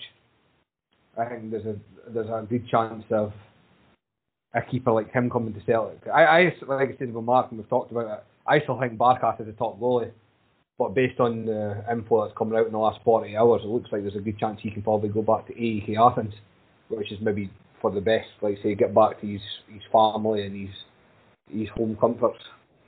Jonas, if there was one player from this current Celtic team, who would you like in your Dundee team and why? Dundee United team and why? Well, if I was going to pick, it's a tough one for me actually, because if it was an unlimited budget, I would take Ayer to play centre half alongside Ryan Edwards, or then I would bring in, or it would be Sorrow in the midfield. It's a tough one. It's between those two for who I would have. They're my two. I can't really narrow it down to one. That would be the two that I would go for, because we need a centre half. But then, it's just one of them. Or then obviously we've got Turnbull as well. So I mean, he's another one. It would be one of those three. If you had, it's quite difficult for you to say to me, take one player, But Turnbull, probably Turnbull, Ayer, or Sorrel would be. I would take any of those three. There was one player who you. See, the thing is, Mark, I understand what you're saying, right? And he bangs the goals in, but it's just with his head be there. You know what I mean? You're saying about him. The thing is for you lads, right? You lads have maybe got slightly more leeway in the sense that you have got maybe it's not figured out this season, but going back to when you had Dembele and Edward, you had a class striker and a class backup, right? We probably lose Lawrence Shankland in the summer, right? So we can't really afford to carry someone that's on big money as a sort of luxury player. We need everybody contributing because we don't have the luxury of having the same budget and having as big a squad. So we wouldn't be able to really gamble on someone whose attitude wasn't always going to be spot on. That would be my sort of red flag with him. See, if he was going to come in and screw the nut and he was happy and he played a full season, he was going to get you 30 goals, then yeah, of course I would take him. But if it was going to be one of those half sort of when he only decides that he wants to get fit in November and things like that, it's too much of him. We can't have any water carriers with the sort of wages that we are paying for boys of that quality, you know what I mean? Mm-hmm. There was one player who you were surprised that we let go at the start of the season, and I suggested you last night that Celtic could offer him as a player's pay deal that would actually suited him, was Siminovic. You were actually surprised Celtic let him go at the start of the season? Yeah, well, I was just surprised because of at the start of the season, you can maybe see why they did it because his injuries and stuff, but certainly as it became apparent that they were having problems at the back, then why maybe not bring the guy back, you know what I mean? Because it was obvious that there was issues in the defence, with injuries and inconsistent performances, and Shane Duffy coming over, and it just didn't work. That turned out to be an unmitigated disaster, you know. So I'm just looking from the outside in, just from what I've seen and what I see on social media and what I've seen from the times that I've seen them play, you know. I just think that maybe could have been a route that would have went down, but again, I don't know the fulls and ins and outs of it. You know what I mean? Mm-hmm. So, what's your opinion on why Duffy failed? Like, we're saying a lot of it's because of the season, like not playing in front of the fans. He's fought or died. But a lot of big players, and most notably from a Rifles point of view, was Joey Barton, who started kind of saying that Scottish League was the Mickey Mouse League, and he failed miserably up in Scotland when he joined Rangers. A lot of people actually underestimate Scottish football, and when they come up, they actually can't handle it, so they can. Yeah, that's correct, yeah. And I think probably in his case it was maybe either one, in England you've got more time on the ball probably as well in a lot of the games and stuff, unless you're playing against like Liverpool and Man City, who are like, they're all over you like a cheap suit. You can't breathe against those teams. But I don't think he's underestimated the league. It was maybe just the pressure. Like, if I was playing for Dundee United and I had to take, it's a different pressure playing for in front of the fans of the team that you've supported your whole life. That maybe got maybe off the field issues. That's maybe what's happened. And again, maybe the fact that he was on 30-40 grand a week in England shows that the problem is down there. We've touched on the fact that they're paying mediocre players huge money. You know what I mean? Again, he's come up here and he maybe isn't as good as what he thought of. You know what I mean? He's been found out. Maybe the Scottish football's, again, he's another one that's underestimated. I'm not saying that's maybe the case, but that's another reason that it could be, Joey Barton was done before he even made one appearance for Rangers, by the way he run his mouth off about certain players. Yeah, that's correct. And like I say, in his first game against Hamilton, what was the score, Jonas? Did Hamilton did they draw or did they get beat? I think it was maybe a draw. They got beat, but that Ali McCann basically embarrassed them, did he, on live TV? They put it in. Michael, I know there's one Dundee United player that you're interested in, and you saw him a few times. Is there a centre midfielder, Fuchs? Is it Fuchs? Yeah, his name is Jondo Fuchs, and Jonas probably won't like me saying it, but I actually don't understand how United managed to sign him permanently. He's only just 23-year-old, and for 4 years he played for Sochaux in France, and he played nearly every game. And then Deportivo Alaves as well in Spain. And then he went to Alaves and never settled, and then got put out to Maccabi Haifa on loan, and now he's ended up at Dundee United.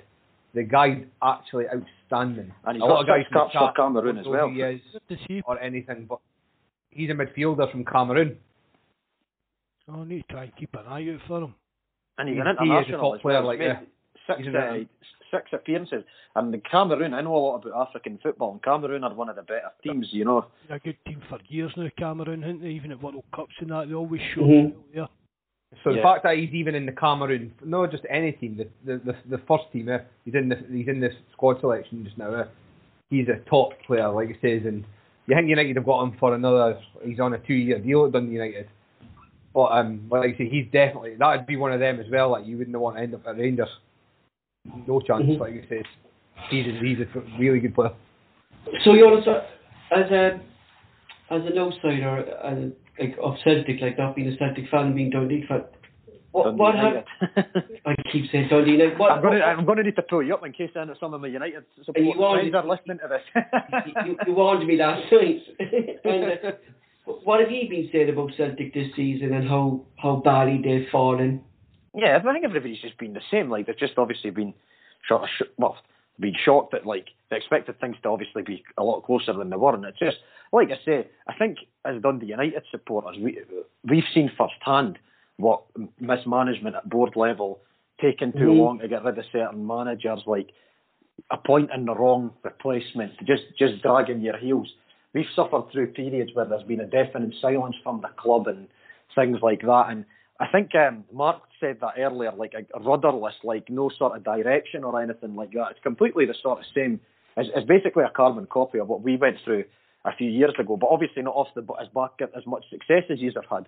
But I mean, it is pretty remarkable to consider. Like, I mean, it's not the fact that it's not just like, okay, they've lost the lead by a couple of points or it's touch or go going into the last few games. I mean, it's been absolutely. It's been a capitulation, to coin a popular commentary term, like, Going by the dominance they had over the last 10 years, like that must have been some achievement by a football club, considering the trophies that Celtic won, the quadruple treble. What's your thoughts on Celtic now? dominance over the last couple of years?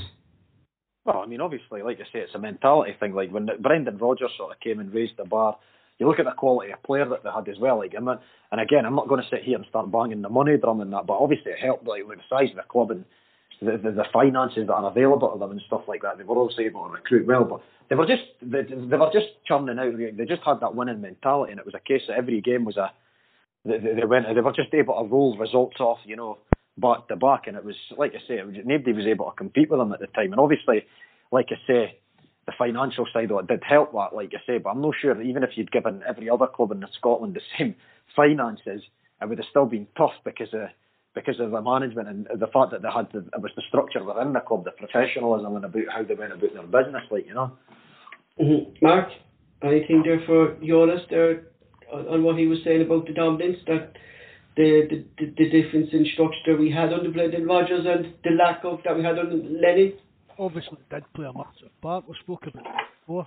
Just to see that other people noticed it. They've watched Celtic for what they've seen. They've seen that it's not been the same Celtic as they've seen for the 5 years. Michael? Yeah, like I said on the past podcast, it's been great. Quadruple treble. I'll never be done again. It's been proven this season, but as it's been rammed down all Celtic sports throats, the so-called best team in Scotland by miles. They can't even win a cup. That's how good they are. That's how hard it is to win even a double, never mind the quadruple. Going on then, not even winning the double, I actually sent Viagra to Stephen Gerrard because it's the only time he'll see a semi in Scotland.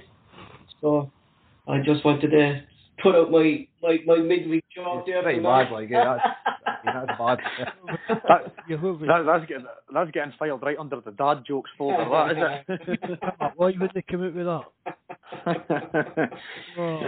So we're moving on. I don't think move on.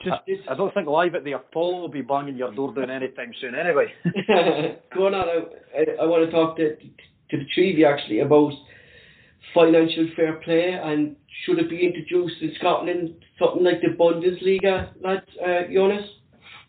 Well, I mean, like you say, I think in Scotland it would probably be slightly more difficult to implement because of the fact that there's a bit more of a disparity between sort of like, I'm not saying obviously the disparity between Bayern Munich and Freiburg's finances or something, obviously there's a disparity there as well, but I think it's because of the way it's a completely different structure. It would be, I can see where like financial fair play should be probably like in the sense that, you should be made accountable if you're hemorrhage. I mean, and it's brass neck is coming from United because of the losses we're posting just now.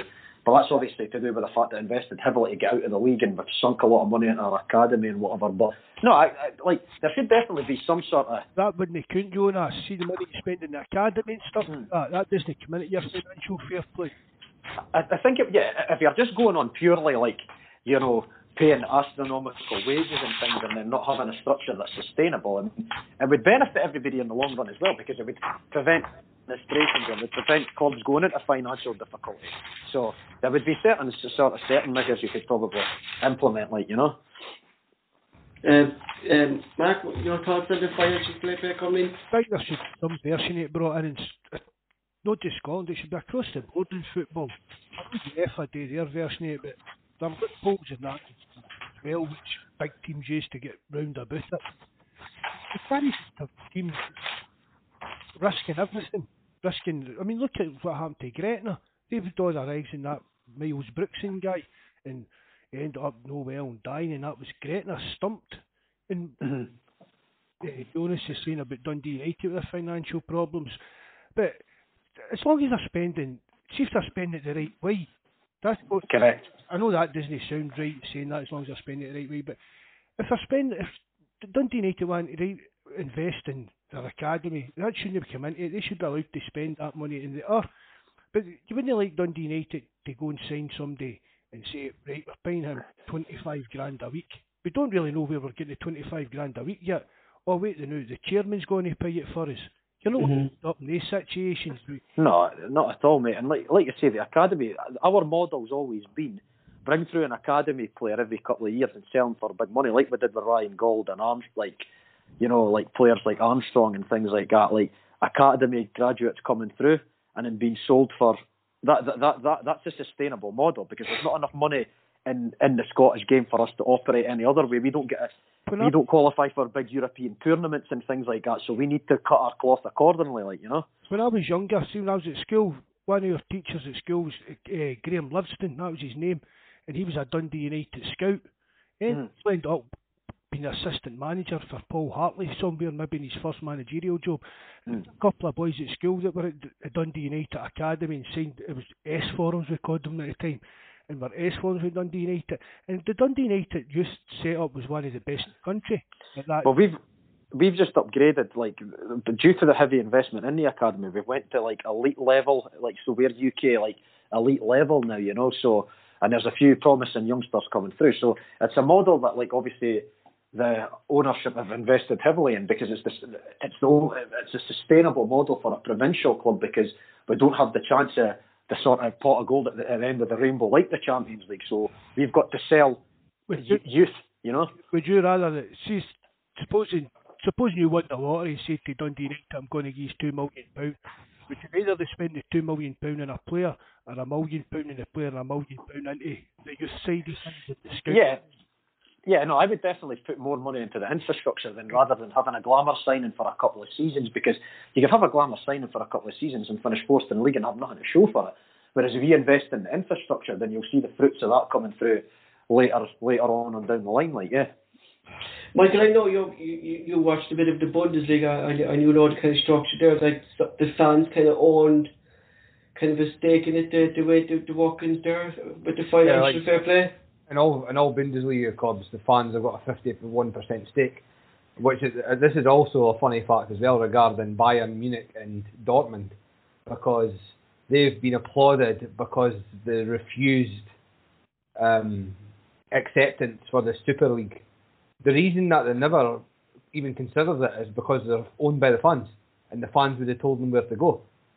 If it was the other way about, Dortmund and Bayern would have 100% have joined that European Super League. 100%, Mikey. So the only reason that, like you say, they're getting all the plaudits, the only reason that is because, like you said, the way the Bundesliga is run, it's 51% fans owned, and they knew if they went to the fans, they know what would happen. And Mikey, we touched on that last night as well. Remember, we were talking about 1860 Munich when they were in trouble in the second division, and then they submitted their end of season books, and their books were all over the shop, mate. Remember, and then that was them right down to the fifth tier, like, you know. So they don't. Yeah, like you say, no prisoners, and like it says in the Bundesliga, like in the German football, the way it's run, either run your club correctly, or you just get punished right away. That's the way that they operate, and it should be the same in Scotland. Financial fair play should be in every single league. That's it, like you say, overspending. Remember back and Jonas will remember as well, and especially living in Dundee, back in the early 2000s, and Dundee started signing Ravanelli and Kanigia and Mzadze, and everybody was like, what's going on? When Barry was here. That's when Barry was here. He was here for Ravanelli and that were at Dundee. And the thing is, see, when they went into administration, sort of like 23 million or whatever it was, it could have even been more. Countless local businesses went under because of that. They ended up coming to a creditors' voluntary agreement where they ended up paying shareholders back, what was it, 6 pence in the pound or something? You know what I mean? And they were run horrendously. And the best they had to show for that was like a fifth place finish and a pumping in a cup semi-final or something. So there you go. But then the thing is, you'll talk to some of their supporters and they'll tell whoever wants to listen to them that it was the best days that they've ever seen. So if that's all they're aspiring, I mean, that's just not acceptable. You know what I mean? And that's not the way football should be run. It's not a football club isn't a plaything for some rich millionaire that's got no. It's people's lives. People have invested their entire lives into that club, like the money that they spend going to see their teams. You've got people that have went to see their teams for 50, 60, 70 years.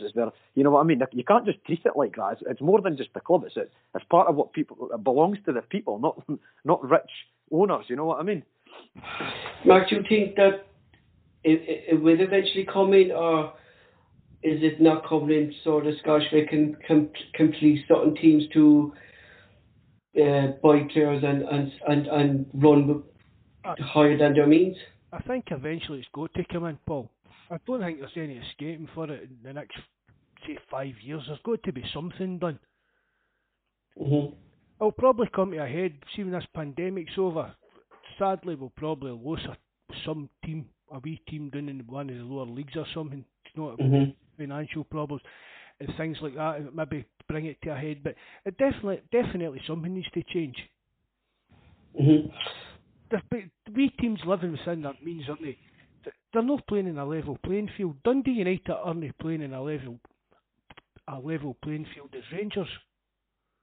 It's not just a surmountable. They're just mounting up debt, and then converting it to shares. Whereas Dundee United's trying to live within their means and do the best they can with the money that's available to them. And that's one thing, like you said, I'll say about Celtic. That's what it should be. Unless Man City's got other backed-up advertising deals. Yes, exactly, yeah. But that's fair dues, because there's still money getting in, and it's still money that's backed up. To me, it's a normal way. Do you get what I mean? If Desmond Dermott says, look, I want to advertise the Sandy Beach Resort or something he owns in Hawaii or whatever it is, if he wants to give us £10 million a year to put that in front of our shirt, well, that's up to Dermot Desmond. Michael? Sorry, Mark, go on. All I was saying was, if the owners are wanting to put that kind of money in through they kind of means, there's nothing wrong with that. But it's when they start converting shares and all this kind of shenanigans, it's just they're doing stuff that other teams couldn't do. Even if Dundee United wanted to do that, they've not got the financial capability in their fan base to do what Rangers are doing. Michael? Yeah, like I say, that's one thing that I will, like, that's what I've always kind of appreciated Celtic, even though it is still annoying and a lot of Celtic fans are quick to jump on the biscuit tin mentality. But they've always spent within their means. They've always had a wage cut. They always go back to when Larsson and that was there. He was always paid what Celtic were able to afford to pay him. Exactly. Okay, you bring in that testimonial and that didn't sit well with me regarding payments and expecting fans and that. They done the best they could, and that was good enough for them. They didn't say, we'll give you 80 grand a week. Yeah, well, like I said, we were talking. We'll scrimp and scrape and see who we can sack to make up that 80 grand a week kind of thing. Well, we were talking about it yesterday, and me and Jonas have talked about it for years over the past regarding overpaying wages, and Jonas knows a lot more than me because he knows people in that as well. But, like, I mean, it's just rumours, and I think it is true. But I think that when Ronald de Boer signed for Rangers, he was rumoured to be on nearly 65 grand a week, which I think is true because he was on the same at Barcelona. And supposedly, like he says, he was getting paid buttons and then the rest through the EBT scheme. And that's a prime example of overpaying for wages when you can't afford them, That's unbelievable to think of somebody on that kind of wage in Scotland at the time. But see, after all that's happened in the last 8 or 9 years of Scottish football, would it surprise you if the SFA were still allowing this to go on? And not just at Ibrox, at other clubs, we kind of shady payments in that. Wouldn't surprise me, no. Well, that's the way football is. It's run by money, is it? Money talks, like you say, and that's it. Right, so folks, we're going to move on for that. Jonas, you're welcome to stay in line with us if you want. We're just going to move on to the show, and look, we'll bring you into conversations again throughout the show. And Michael, you stay in the line as well with us? Yeah, that's fine, no problem. So next we're going to talk about, it's been nearly roughly around 10 days since Dominic McKay was appointed CEO of Celtic. Some fans have came out and said why he hasn't given a statement and why is he so silent. And a lot of fans have been questioning why he's been quiet. Jonas, speaking as you said that a lot of your board have been quiet over the years. Is it a good thing that he's been quiet, or should he come out and make a statement on Celtic as being the new CEO? No, I mean, I'm not saying that he needs to come out and address everything that's happening, but I mean, what fans draw comfort from is even a wee statement just to say this is the direction that we're going and this is the progress we've made in certain areas. I just think a complete radio silence and a complete blanket silence it just lets unrest breed within a fan base and people start questioning what's going on, because at the end of the day, I don't know what the situation was you lads, but our season tickets are out on sale just now. But I don't know what it is with the story is with you lads. But I mean, you might be asking some people to part with £600-700, and that's a lot of money to ask people to part with. They don't care what direction the club's going in or where they are in this hunt for a manager. You know what I mean? So I would say that there needs to be certainly some sort of communication from any board. Mark, do you think of Eunice's point there? I can see what Eunice is saying, but I'd like to think I don't really want to hear from the Celtic CEO. You know what I mean? I'd rather it was somebody that we knew who he was and like that was it.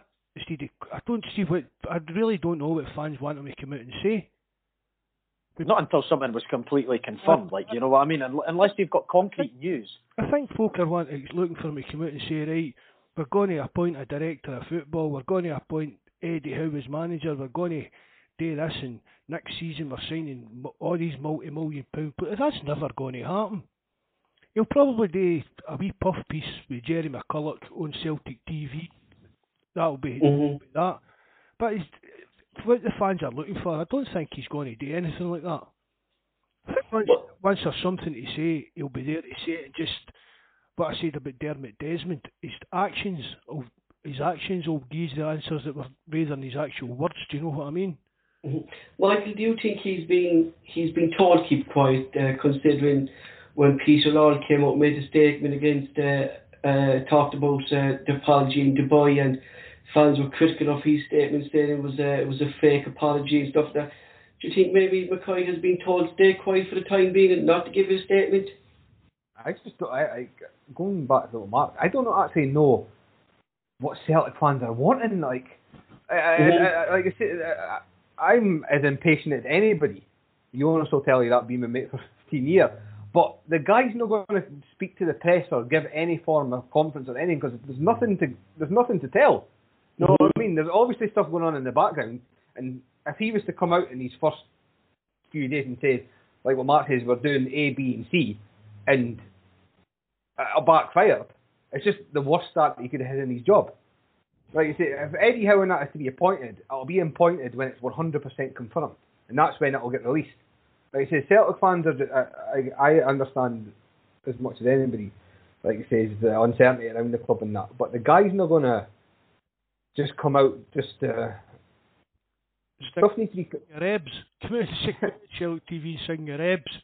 Do you think, though, like that he's met, we say, relative coaches of each department, alright, like the likes of the youth academy and stuff like that, and do you think he's aware of the problems in the youth academy, Mark, that there's a lack of direction?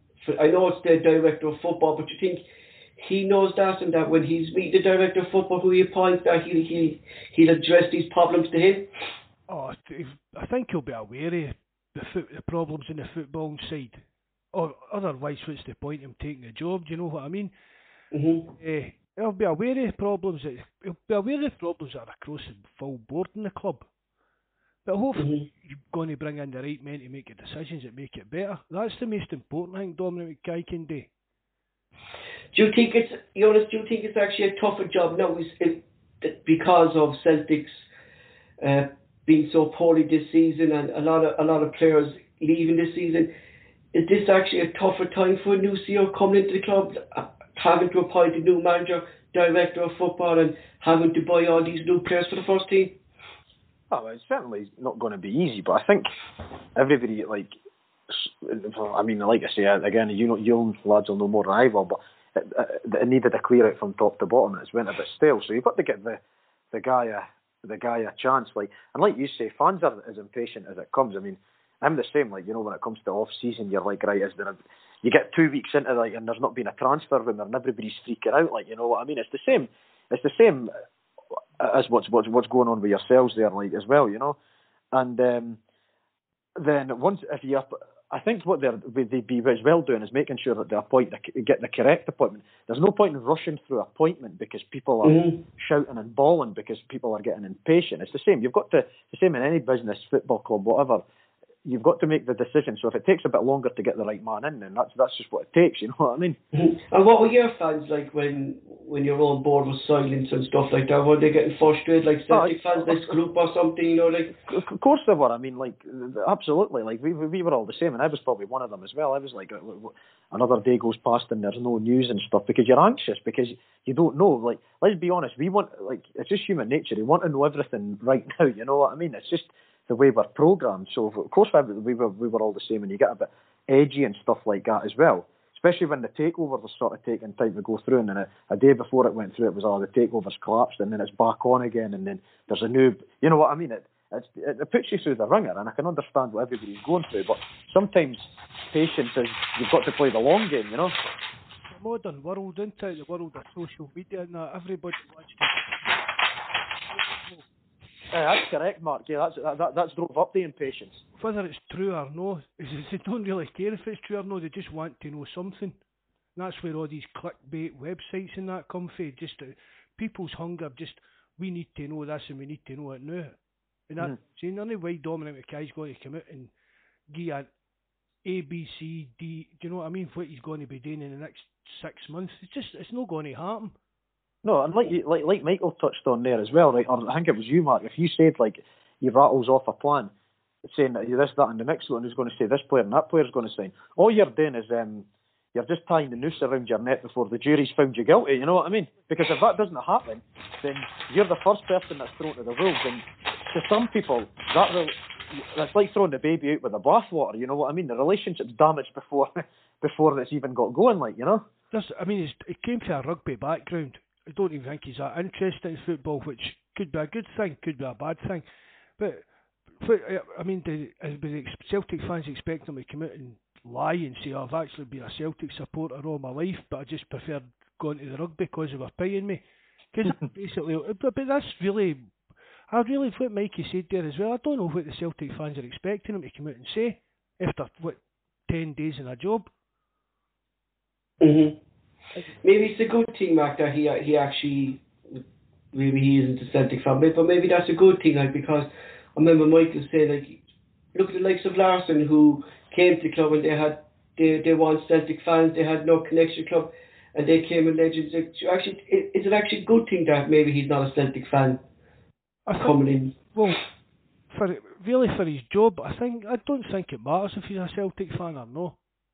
For being a CEO, he's there to make sure that the club's making money and running smoothly.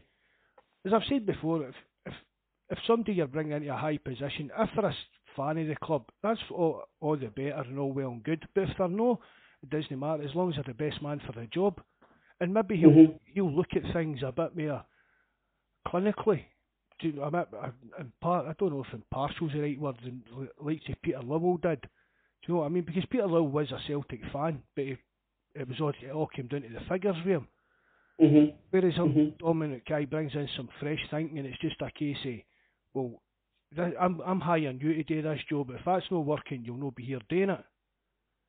But exactly. As long as you're doing the job that we're paying you to do, we'll be happy with you. And that's what, whether a Celtic man or no doesn't really matter now.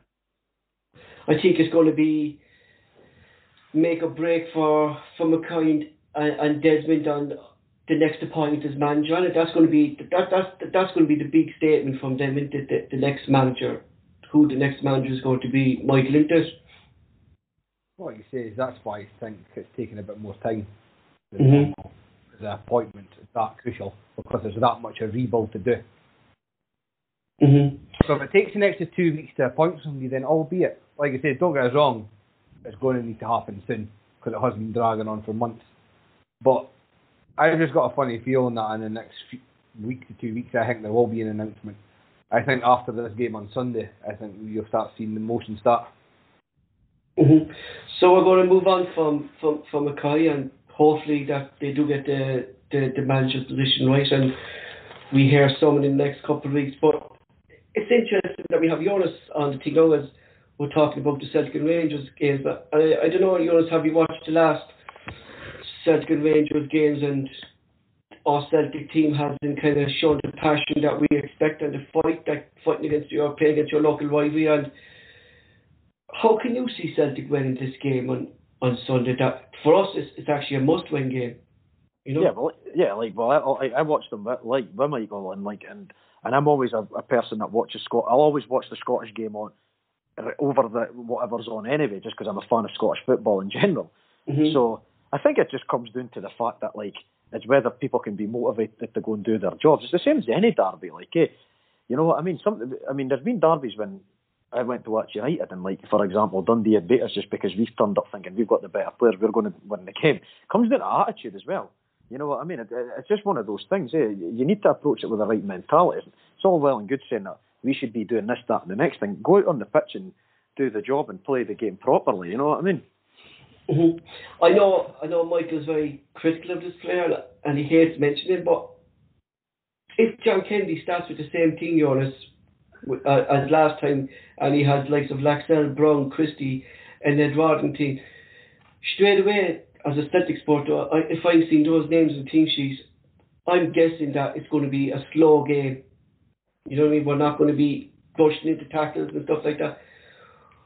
Who would you see coming in? Like, obviously, like we see Taylor coming in at left back. Like, sure, to God, Zora has to start these games, and Brown should be benched by now. Well, you know? I mean, I would just be playing the guys that are going to be there next season. Whether that, you know what I mean? What's the point in playing people as an old pals act? That's got us in trouble as a club in the past, playing people just because, for the sake of it, you know, because the service to the club or whatever. Like, you know what I mean? So, I mean, I would be looking at maybe like the likes of Sorrow and Taylor and that. You would expect them to be there next year. Griffiths, you would, like I say, I mean, he's probably in the he's drinking in the last chance saloons probably as far as his Celtic chances go. So, I mean, if they already know who the new manager is, or they've sounded out someone, the guy will be watching the game, so you'll be wanting to impress. I wouldn't be playing anybody that's not going to be playing there next season. It was just logical to give the guys that are going to be there a chance to stake a claim for playing for the club next year. That would just, I don't know if like Mark and Michael agree with that, but that's what I would do. That's what any sensible fan at any football club, if I was in charge of Dundee United and there were 6 boys out of contract and we had a derby coming up on Sunday, I'd be playing the guys that were going to be there next season that wanted to be at the club. Mark? Oh, I agree with that 100%. Jonas, we spoke about that before. Guys like Brown and that's already come out and says they're not going to be here. Players we know that are out of contract, not going to be here, etc. They shouldn't have been near the team when it's still a derby and we still want to win it, but it's still basically a dead rubber game. The rest of this season, after we went out of the cup today, our season was over. We should have started planning for next season after that game. Michael? Christie and Brown are near that starting 11 on Sunday, then they might as well get the white flag out now. Yeah, exactly. But do you trust Kennedy to make these changes, Michael? Or no. I'm not confident. I think it's going to be relatively the same team. Like, do you know, that's right. There's no we've talked about this before, but if Brown and Christie and Laxalt and that start that game, I can justify Edouard because of the amount of goals he has scored this year. Like he says, he has.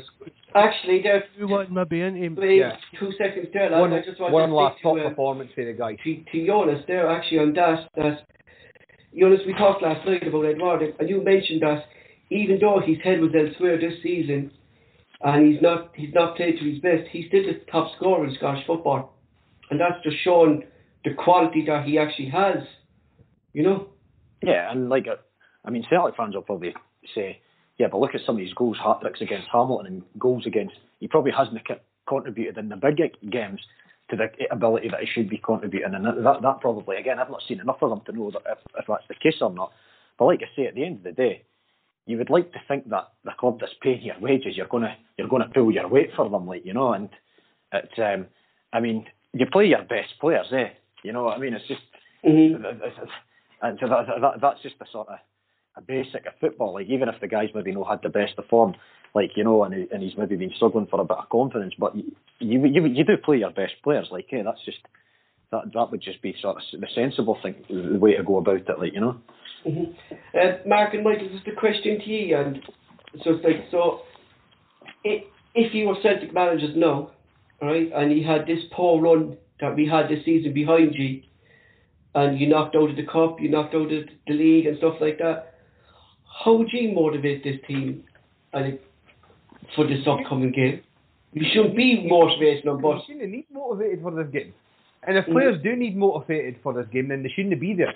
That's the easy question. If you're not motivated to beat your biggest rivals in the same city as you, then there's something seriously wrong with you as a professional football player. Like I said, I put myself in that situation, and I can only imagine me going into that game. I mean, I'd probably last about 30 seconds, but it's just being committed. And I could see you like Alan Thompson in one of his old forms, that the ball was sent off and he went in for this tackle and got sent off. I think that'd be like you, Michael. I think I don't think you could be trusted in a Celtic and Rangers on the pitch. I don't think. I was just went and looked at the chat and I've seen that Bawz has got Kenny in his starting 11. How could that Kenny start that match after the last game he played for Celtic and that when he was at fault for the 2 goals? He was absolutely hopeless. Who would you put there? So would you throw Radisson in there? There's got to be somebody else. Like I said, that Kenny, like I said, he couldn't get a game for one of the worst Schalke teams in Bundesliga history. And since he's came for Celtic, he's been absolutely shocking. And Rab, like I say, as everybody knows, like Rab's suggesting to play Beaton at centre back. And Paul, you know my feelings on Beaton. He was injured, didn't he? Oh, he was injured with the shoulder, I think, yeah. Why he's picked Beaton? Who else are you going to play in the middle? Duffy? Would you throw Duffy in there? I'd throw Duffy in over Beaton, 100%. Maybe Duffy actually would be up for this game, Mark, until it would be his last. You know, but then it's a confidence issue then with Duffy in this. A nightmare again, and it's all back to slaughtered on social media and that. Maybe, like he says, Mark, this might be the one game, like he says, we understand the season he's never going to be back. Just that one game, just to get him a bit of confidence and just something to take for the season. Mark, what about you then? If you were in charge of this Celtic team, how would you go about it? Well, put that get them. I'd just tell them they've been a disgrace all year. It's time to get their finger out. He's a Celtic player. You've let everybody down. You've let the club down. You've let the fans down. You've let yourselves down. So this is your last chance to prove it. You're not the actual bugs that you've showed us to be all season. So get out there and prove it. Exactly. I don't think you can disagree with what you said there, Mark, about, like, you know, tell them exactly as it is. What you've been this season. You just need to look at what they're saying across the city about us. If that's not enough to get you fired up, then I don't know what is. It's embarrassing. Like I said, you've got people like that speaking about you that are average at best. That's what I don't understand, especially in the last game as well. The stuff that's getting said about how poor we are and we're the big team and this, that, and the next thing. And like, I just don't understand like the attitude towards the players. And I don't know what's going on in that dressing room.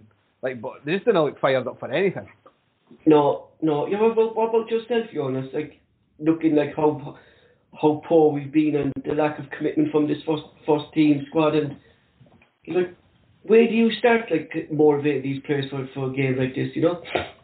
Well, I mean, I think, like you say, just going back to what Michael said there, if you can't get yourself up for a derby against your local rivals, then you'd be as well not being at the club, like, you know what I mean? You should find the motivation from within yourself. Exactly. You're in a privileged position. You play professional football. If you give me a Dundee United kit and pay me absolutely zero money, I'd pay to play for them every week. You know what I mean? And I can guarantee I'd give 100%. You know what I mean? Yeah. So, I mean, most fans would give their right arm to have been lucky enough to play professional football. So you're in that position making good money. If you can't motivate yourself for 90 minutes on a pitch, fans or no fans, against your biggest rivals, whether it be a Dundee derby or a Glasgow derby, Edinburgh, whatever derby you're playing in, then you shouldn't be playing the sport, in my opinion. And you should be throwing someone that, even a younger guy or something like that, throwing someone that wants to be there and wants to go and play. Because I'd rather lose with a team of guys that were committed than a team of sort of pop stars that were just sort of, we'll just turn up the day and we'll sort of mull about, but that's good enough, you know, that kind of attitude. I think it's go back to Mark. I think it's go back to what Barry Force says there with Jonas, is that like it was his love for the game that kept him in there. It didn't matter what he was on or what happened to him. He just wanted to play the game and give his all for the team. Wasn't this? You there? Is that me you were wanting to speak? Is that me you were speaking to? Mark. About Barry? Yeah. I just total love of the game was keeping him going, but don't know what Jonas is saying about the derby matches. Even if you're not brought up a Celtic or Rangers fan, a Dundee or a Dundee United fan, Hibs or Hearts fan, if you're coming from another country, all that your manager or your captain or whoever needs to say to you is this is our most important game of the season. This is what matters to the fans. It doesn't matter what level it is. If it's your local derby, you should be going out there for knowing what it means to the fans, no matter how much you're getting paid or anything, that shouldn't come into it. Dundee and Dundee United is probably the most important game in Jonas's calendar. And they don't, just because they're no Celtic or Rangers fans, it doesn't hurt them any less when they lose it. Do you know what I mean? And that's what players need to remember at all these levels. It's down to the fans and how the players are going out there and showing themselves. Celtic's not any fight in them all season, and that's just totally unacceptable.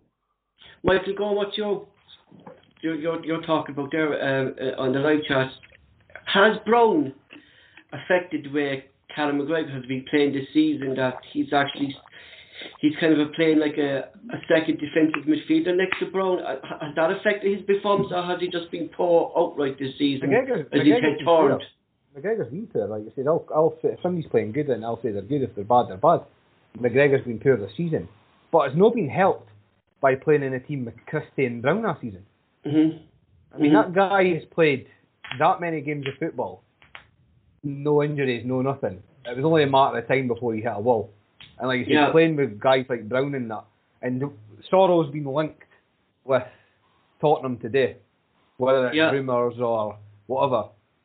So you've got a guy that's getting linked to the so-called top big six down in England, and then you've got Brown that's finished and that's going to Aberdeen as a coach player next season. But Brown's getting a game over him.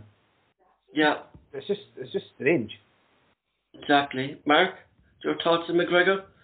He's been an empty jersey this season. Whether that's tiredness or that, I don't know, but he's definitely been one of the major letdowns this season for me. But Mark, if it is tiredness, right, and we're going into the end of the season, he's going to be straight off to the European Championships, right? And then he's going to have about nearly a week and a half or 2 weeks off before Celtic start their Champions League. Oh, look, Matty Dunn next season, he's going to be shattered, isn't he? He'll not be here for the European Championship qualifiers, I don't think. For the Champions League qualifiers.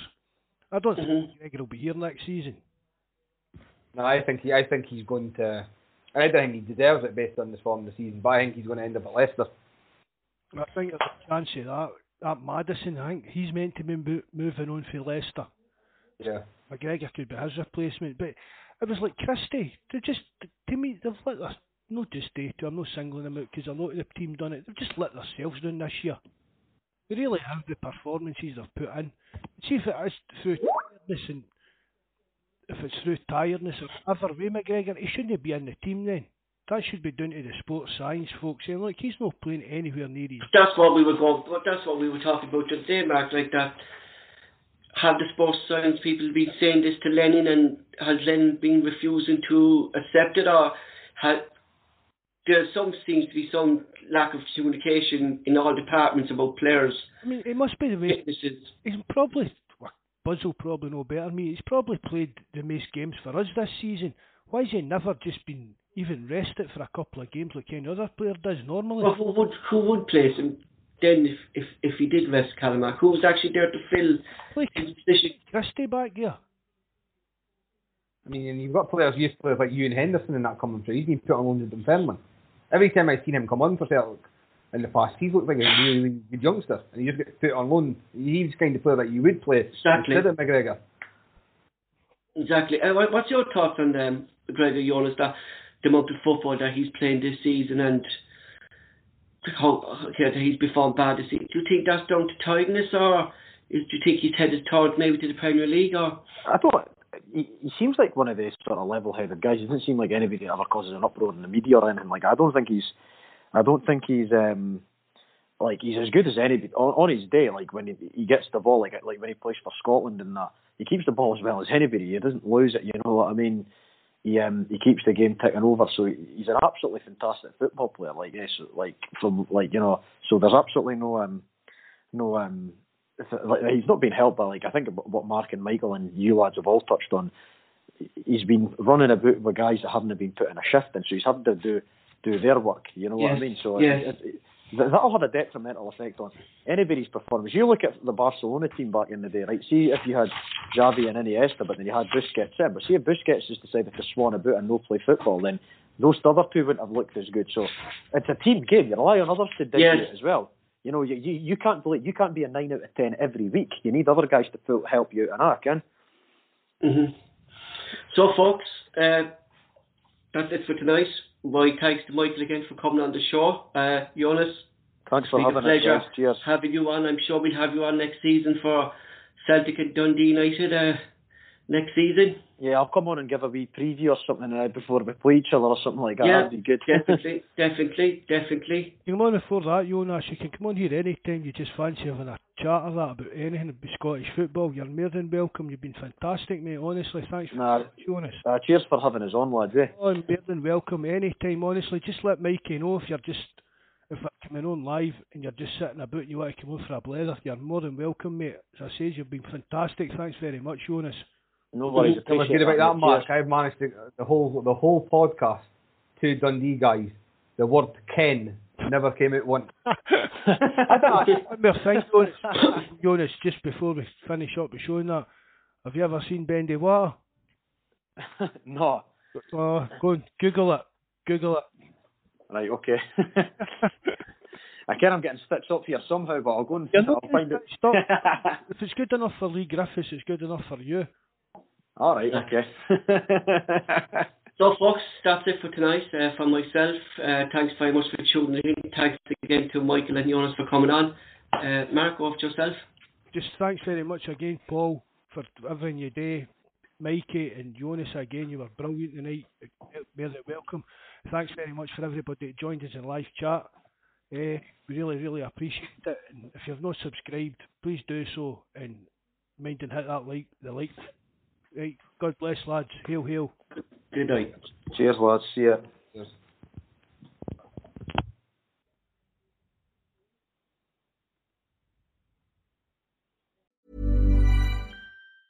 Even when we're on a budget, we still deserve nice things. Quince is a place to scoop up stunning high-end goods for 50 to 80% less than similar brands. They have buttery soft cashmere sweaters starting at $50, luxurious Italian leather bags, and so much more. Plus, Quince only works with factories that use safe, ethical, and responsible manufacturing. Get the high-end goods you'll love without the high price tag with Quince. Go to quince.com/style for free shipping and 365-day returns. This episode of the Bawz and Bovril podcast was originally broadcast on the Celtic Rumours TV YouTube channel.